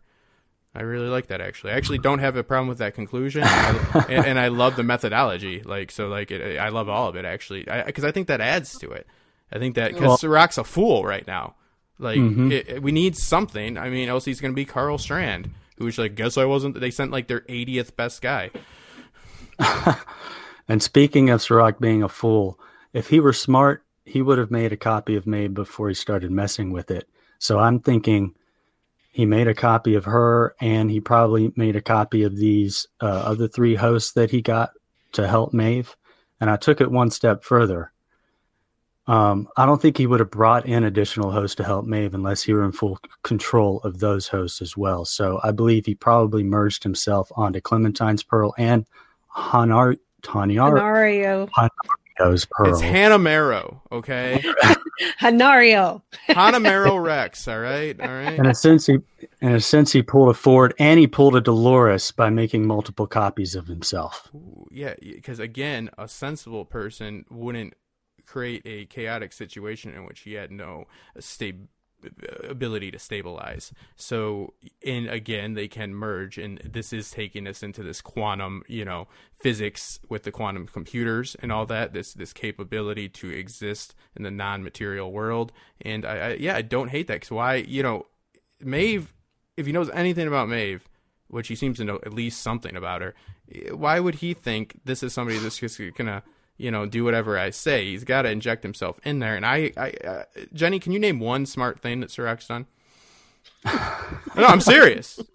I know I'm putting you on the spot, but name one smart thing. I mean, buying out Delos piecemeal. That was pretty smart. You're right. Okay. All right. Sorry, I had to come up with something. No, I know. I forced you. Yeah. But okay, yeah. It's a good one. But really, other than that, though, I mean, and that was smart to do. But beyond that, he has not done one intelligent thing. Yeah, we're talking about like a almost living God, like a Ford-esque technology, like Elon Musk. Oh, he thinks he's God. No, they all do, and that their hubris makes them falter. But at least like the other geniuses, like at least exhibited like intelligence far greater. Not just I knew how to buy out a company strategically and chip down on the stock. It's like no, but you're right. But that thank you, because that just shows right there that is it's like, well, he did good like in his interview at Arby's. You know what I mean? Like, which is nothing wrong with that. I mean, that's quite the feat. I mean, there's nothing wrong with that. But again, he won The Apprentice. Yeah, you won. You're the boss now of what? Not no, nothing. It's not a real company. It's just this chair. So yeah, no, yeah, but yeah, he did manage to acquire a company that was just after its second massacre, and it's Jeff Bezos was running around killing people during the aftermath of it. So he got that, and that is what he can pin his pride on right there. So I really actually like this, and we'll get to your next one, Brett, because he has to do something else other than this would have been posed as the guy that's like he is adequate at acquiring properties. You know what I mean? Like that's like that would be like the characterization of him. He's a decently skilled financial man. Mm-hmm. Not supercomputer Rehoboam, biblical references, all that. None of that would be applied. Yeah, it could be argued that his brother was the intellect behind building those systems anyway. So I think it definitely is. And I still don't again understand why he killed Dempsey. He can't kill Dempsey. He's like, why? He's like, because I'm gonna have fun in cold storage. You said you had another one? Yep. All right. So this theory is a two-parter. Nice. All right. So I have a theory that Caleb never left AR therapy. He's been in it the entire time. You son of a bitch. I knew you were going to get me eventually. It was strange how when Stubbs went looking for the list of successful members of the re-education program, that the only name he came up with was Caleb. And I believe that this profile was planted by Dolores for Stubbs to find, which means it's possible that the true efficacy rate for reconditioning outliers is 0% instead of 1 in 10, and all of the people in frozen pods are still experiencing their AR therapy, while Serac is just waiting to retrieve and implement this base programming data from Westworld that can supposedly fix them, and that Caleb is one of the people in these pods.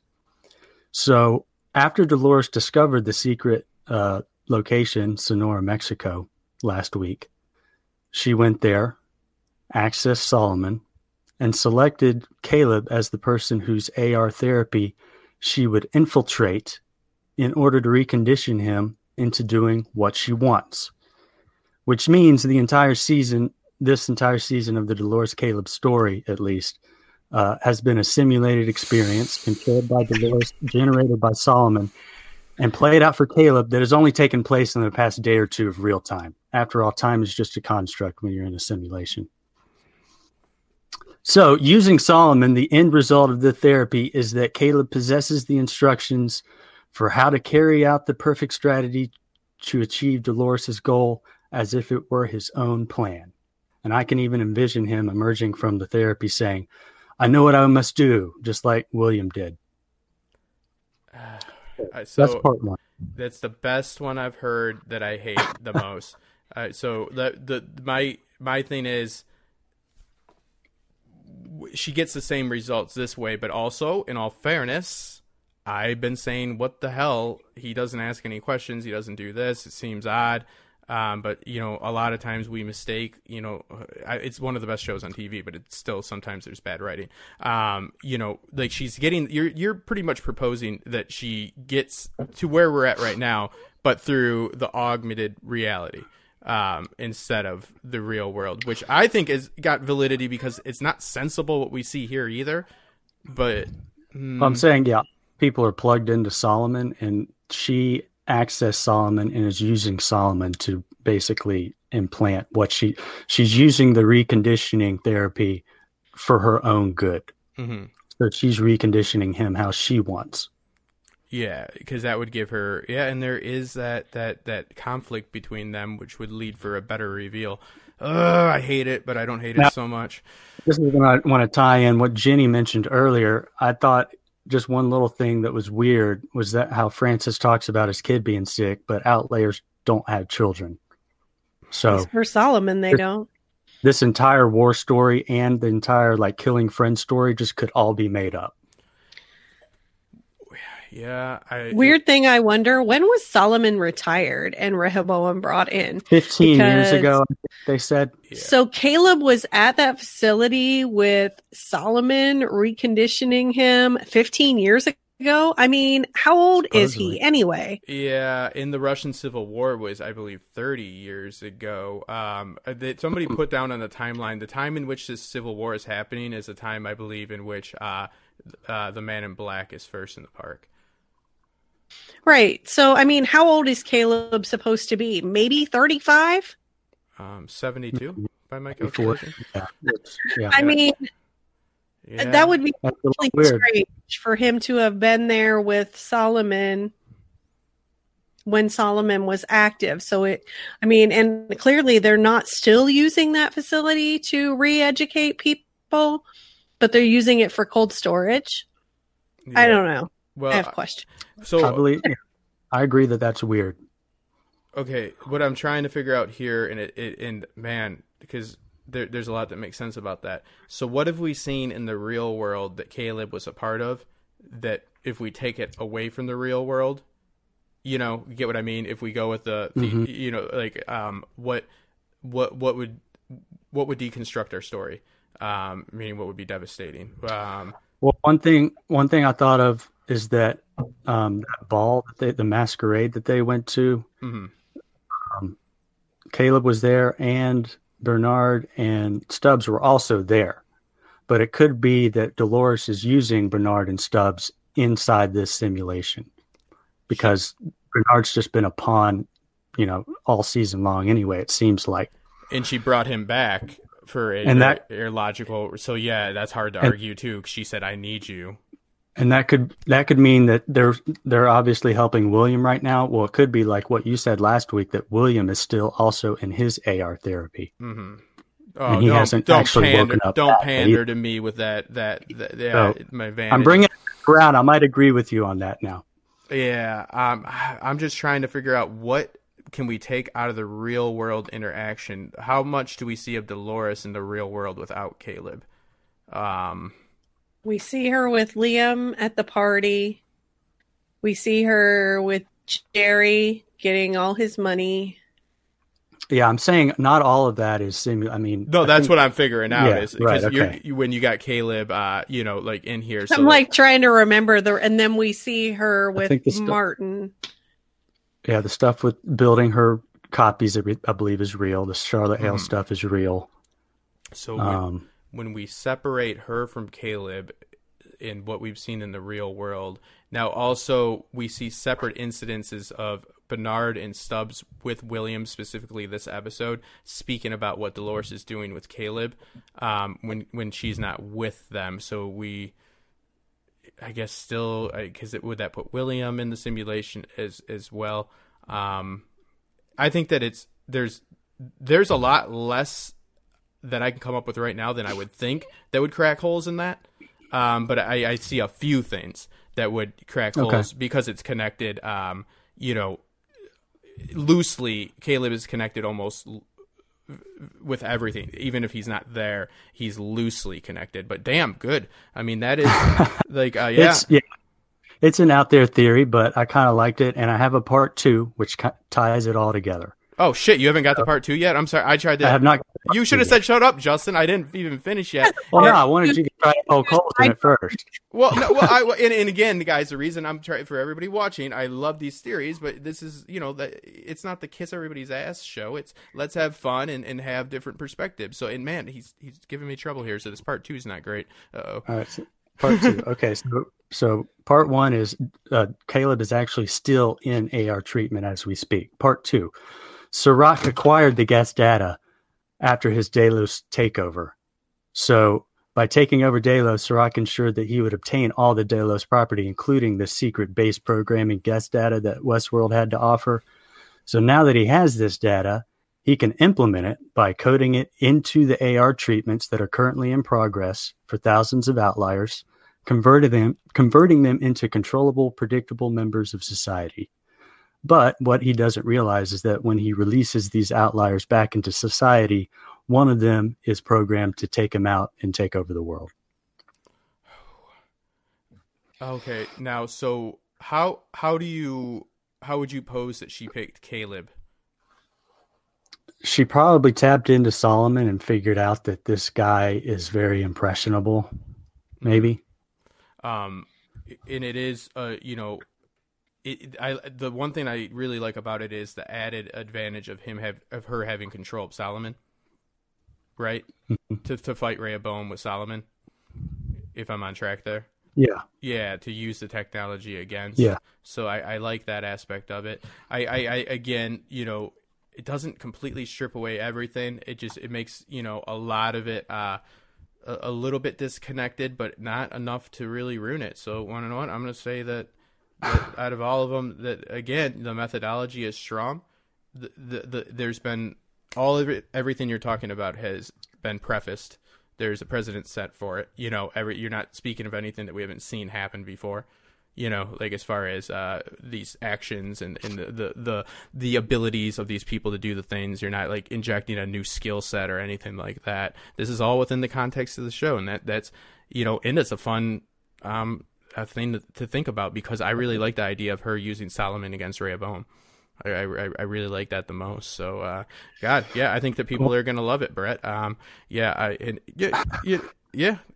maybe I have more, but that's some pretty solid stuff. Jenny, anything to say on it? We're not looking to crush people here, and I can't. Even if I wanted, I can't do it. Yeah. Come on, Jenny. Honestly, I'm like, oh, that could be. I mean, it's feasible.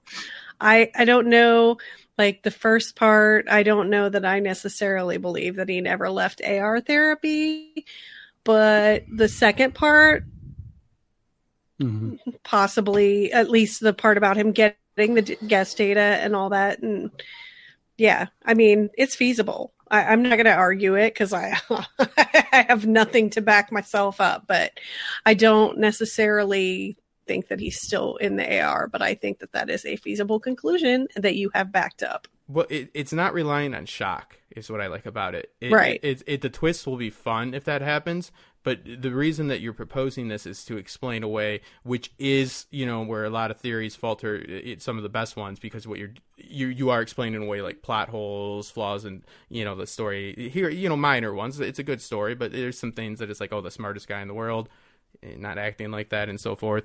So you're bringing in aspects that add to the story, don't destroy it. I'm going to say, just because I have to stick with it, I don't think it's what's happening, but if that's what's happening, I pray to Rehoboam, I pray to Ford, I pray to any god there is, that's the way they do it, because at least it wasn't just like, guess what wasn't real, guys? It's like, it wasn't real because I needed this control. That would piss me the fuck off. It'll piss off the people that want the theory after they get their transitory pleasure. You know what I mean? Their moment high, like they smoke some crack rock. They're like, yay, it's different. Oh, everything's meaningless. But this leaves us in a way that isn't meaningless. This gives us her control of another system. This leads us to the same path we're on, actually, with Caleb. Anyways, It just leaves it in a way that actually is arguably a little less contrived. And I hate to say it, a little less contrived, because the whole time he's just like, okay. She's like, this is important for you. He's like, okay, what type of revolution? She's like, this is the one question, you idiot. The good kind. He's like, okay. She's like, these are the people that did bad stuff to you. He's like, I guess they are. And then it's like, don't you want to find out, boy? He's like, if it's okay, if we have time. Yeah, so it's like, not a lot of that adds up, and this would be that's good, Brett. You might have just freaking converted me, brother. You might have just made me a believer. You made him a believer in the simulation within a simulation within a simulation theory. Oh, hypothetically, if. Well, there's a little part 2 of the theory about Serac being on Maeve's Pearl. Because I just thought it was really funny that William is like hell bent on killing hosts, like that's his new mission now. And it could be that Serac is like in 3 or 4 host bodies right now. So it could be that Dolores wants William to have that realization in his AR treatment that he needs to go out and he needs to kill these 4 hosts or whatever that are actually Serac. So that would be funny that if he's driven on that mission and Caleb is driven on his mission, but really they're just both Dolores' mission. Yeah, because it would be killing the vassal, I mean. Right. Yeah. So again, probably hosts anyway. Like I believe that there probably is. What do you think? Then, go ahead. I was just going to change to my one final theory, unless y'all had. No, please just say shut up, Justin, and let me tell my theories. All right, I'm just gonna I'm gonna keep doing it. So, and then one final theory, which is just revisiting a past theory. By activating the encryption key in Bernard's head, Dolores will replace Rehoboam's mirror world with the unlocked virtual Eden. I don't remember us talking about this before, Brett. Well, how long ago was this? I had the crazy theory about her like sending all humans into a virtual heaven. You remember that? Vaguely. Kind of the same thing. But they keep talking about this virtual Eden, and she sent it somewhere, and there's an encryption key that I believe unlocks it, and I'm just waiting for this to happen. I think she sent it into Rehoboam. I've been waiting for Bernard to have a purpose all fucking season. She changed the coordinates the last second and sent it somewhere, so I believe that she sent it into Rehoboam. And she's going to use the encryption key in Bernard's head to unlock it. And there's going to be some sort of flip where it goes from the mirror of the real world to this virtual Eden world. And that could be. Do you think all the previous hosts will be there? The ones that are in the virtual Eden? Well, they could be there, but the way it depends on how it's defined and how it was created. That if you can make it whatever you want to be, you can make it to where you're by yourself and you're not interacting with anybody, kind of thing, Or it's your everybody's own personal virtual. The paradox of paradise is like, what if my mom is a horrible person, but I love her? Like, does Hitler get into heaven because his mom loved him?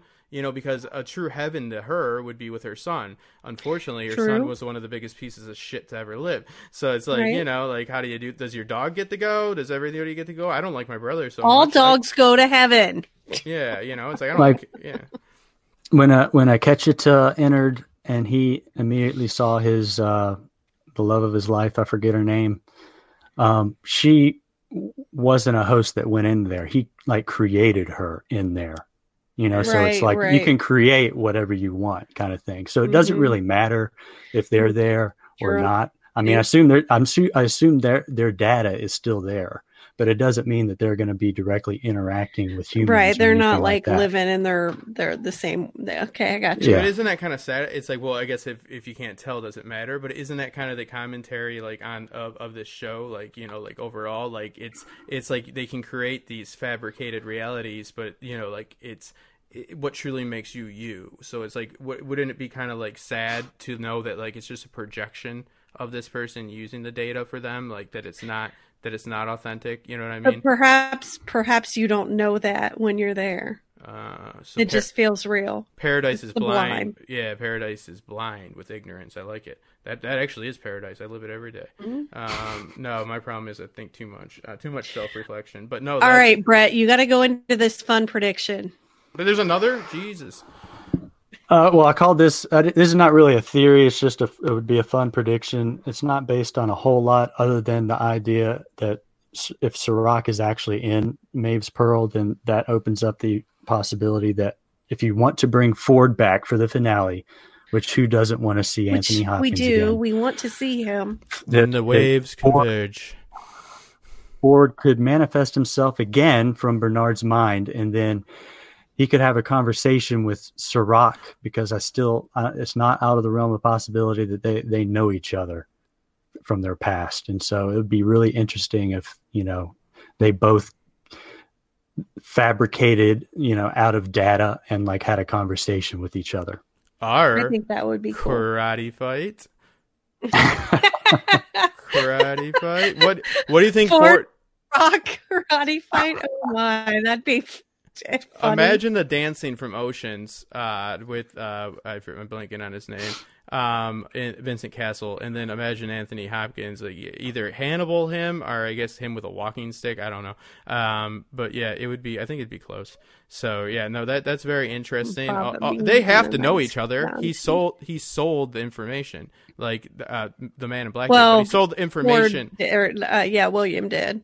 But Ford knows everything, so it's one of those things. It's like, is that the one? Like, that's a huge oversight.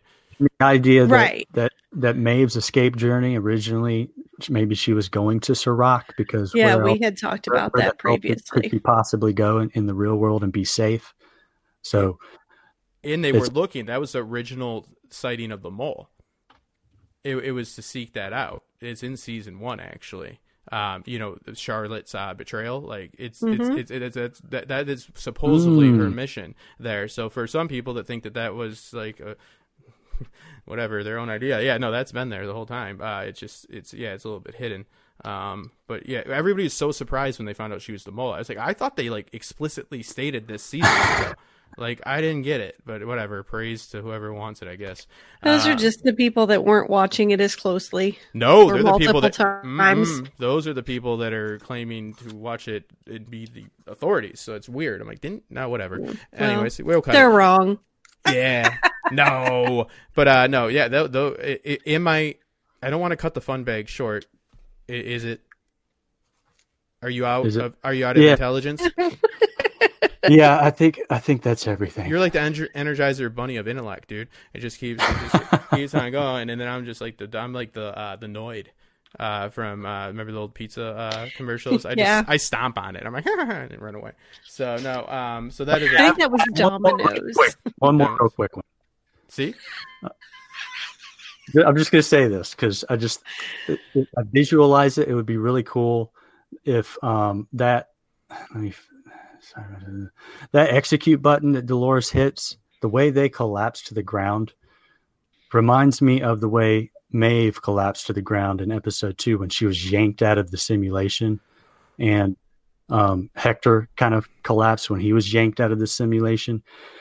It's not like they just like they're turned off, like freeze all motor functions, when they were decommissioned.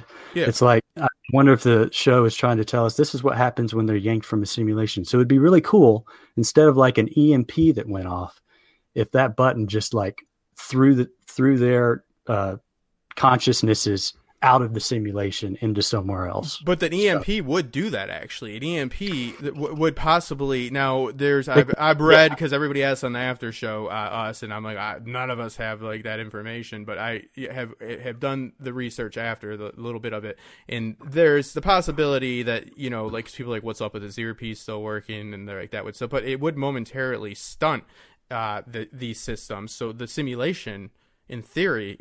it would make sense, at least especially with this show, because please tell me how the bullets work. You know what I mean? That we don't need that. That can still be an EMP, but that would like glitch the simulation, right? And they'd be thrusted in and out of it, which would cause that.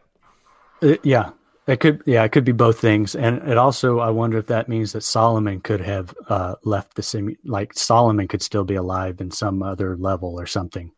Who knows? Yeah, no, those are, we had so many questions about like that were just unanswerable. The EMP is supposedly erases the data, right? No, it's an electronic. What I heard somewhere today. If it crashes a system, it could, but electromagnetic pulse, right? So it sends out a wave that is disruptive to like sonar, to any type of technology. It doesn't necessarily destroy it, but it's not. It's like smoking. It's not good for it. You know what I mean? Okay. I did not look it up. I had heard that it erased, and I was like, really? Because I don't think they're gone. It could. Or it could be a lower level type of electromagnetic wave that's not going to destroy everything. It just, you know, because this is the future. So it could be kind of like an EMP, but just not destroy everything. Yeah, and an EMP doesn't necessarily destroy everything. It just, and by them saying it erases it, it could, but that would just be an effect of it being damaged from the EMP. Its sole and purpose I feel like is not because to erase. Its purpose was to keep Solomon from leaving. So that doesn't necessarily mean that it would erase Solomon, as long as it stopped him by shutting him down. Like, who's going to be there to start him back up? So he's effectively erased, or not erased, but effectively dead, you know, because nobody's going to come back and turn him back on. So, but then all those people are going to die too. Yeah, I think they're going to be in the pods. Possibly, pod people are going to die because the refrigeration is going to be shut off too, isn't it? It's not going to be shut off unless all the power went out. No, it momentarily it turned dark, and we didn't see it come back on. But the way in which that would work is that it would disrupt. It would not destroy. So if right, I'm not saying it would destroy it, but if it's shut off and nobody comes back to start it back up, how's it going to start back up? Because it's not again? A switch shutting off like a few, like, you know, like a generator or anything. It's the pulse interrupts the flow of energy. And then once the pulse dissipates, the energy is able to operate again. Get what I mean? Nobody slammed the switch down. It's not a hard turn off. Okay. You wouldn't need somebody. I'm not saying, again, you maybe would need I'm not arguing it because I don't know enough about it. I just was saying, you know, it effectively shuts Solomon down, which prevents him from leaving. And also, he's not going to be able to continue to run probably, because I would assume that he's going to need some kind of intervention to get going again. But I don't know that for a fact. And I'm not an expert either. Just what I know about it is that it'd be like, okay, so, you know, sometimes your power flickers. You know what I mean? But you don't need to go mess with your fuse box or anything. You know, like, it's going to cause something more along those lines. So, like, you would think that this quantum computing at least has a backup battery, you know, like of some sort. Like, I'm just saying it's not a hard shut off, but it could erase data because of a malfunction, or, you know, any type of thing is possible. But generally speaking, I think we're led to believe that this was this was just a moment that they were disrupted, and it worked for what happened with Dolores and Maeve that needed to happen. And it's a brief disruption. It is not like the end of the world switch. Hypothetically, if. I think it does make some sense. I don't know if that's what's going on, but I thought it was a fun little theory. The road ends essentially in the same place that it leads to the same place. So that's a very big part of it. Everybody else is like, it could just all be not happening. I'm like, so what's happening? And they're like, I didn't need to back that up. I'm like, you should. You probably should. Yeah, you guys are fantastic. I think that this season finale, it's not extended from what I know. But, we can hope. It's got to happen.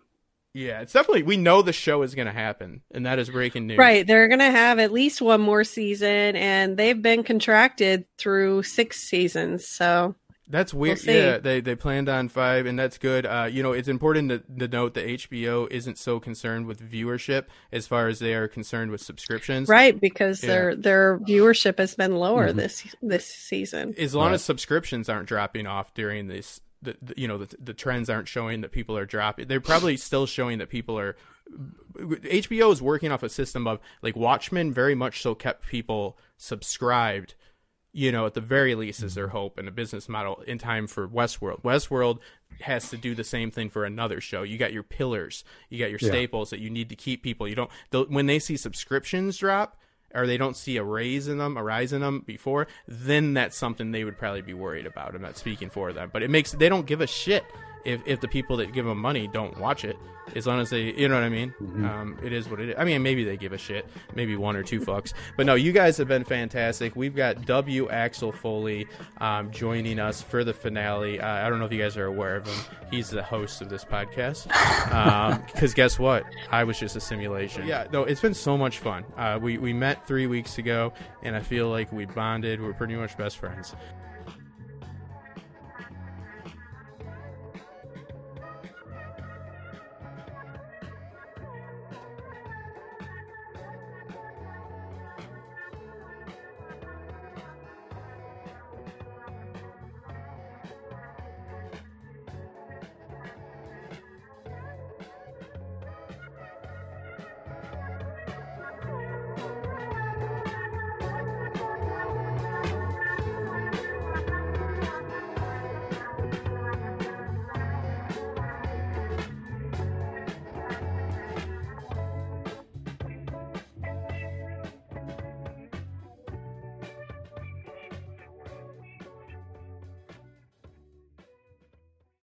Join us today during the Jeep Celebration event. Right now, get 20% below MSRP for an average of $15,178 under MSRP on the purchase of a 2023 Jeep Grand Cherokee Overland 4xE or Summit 4xE.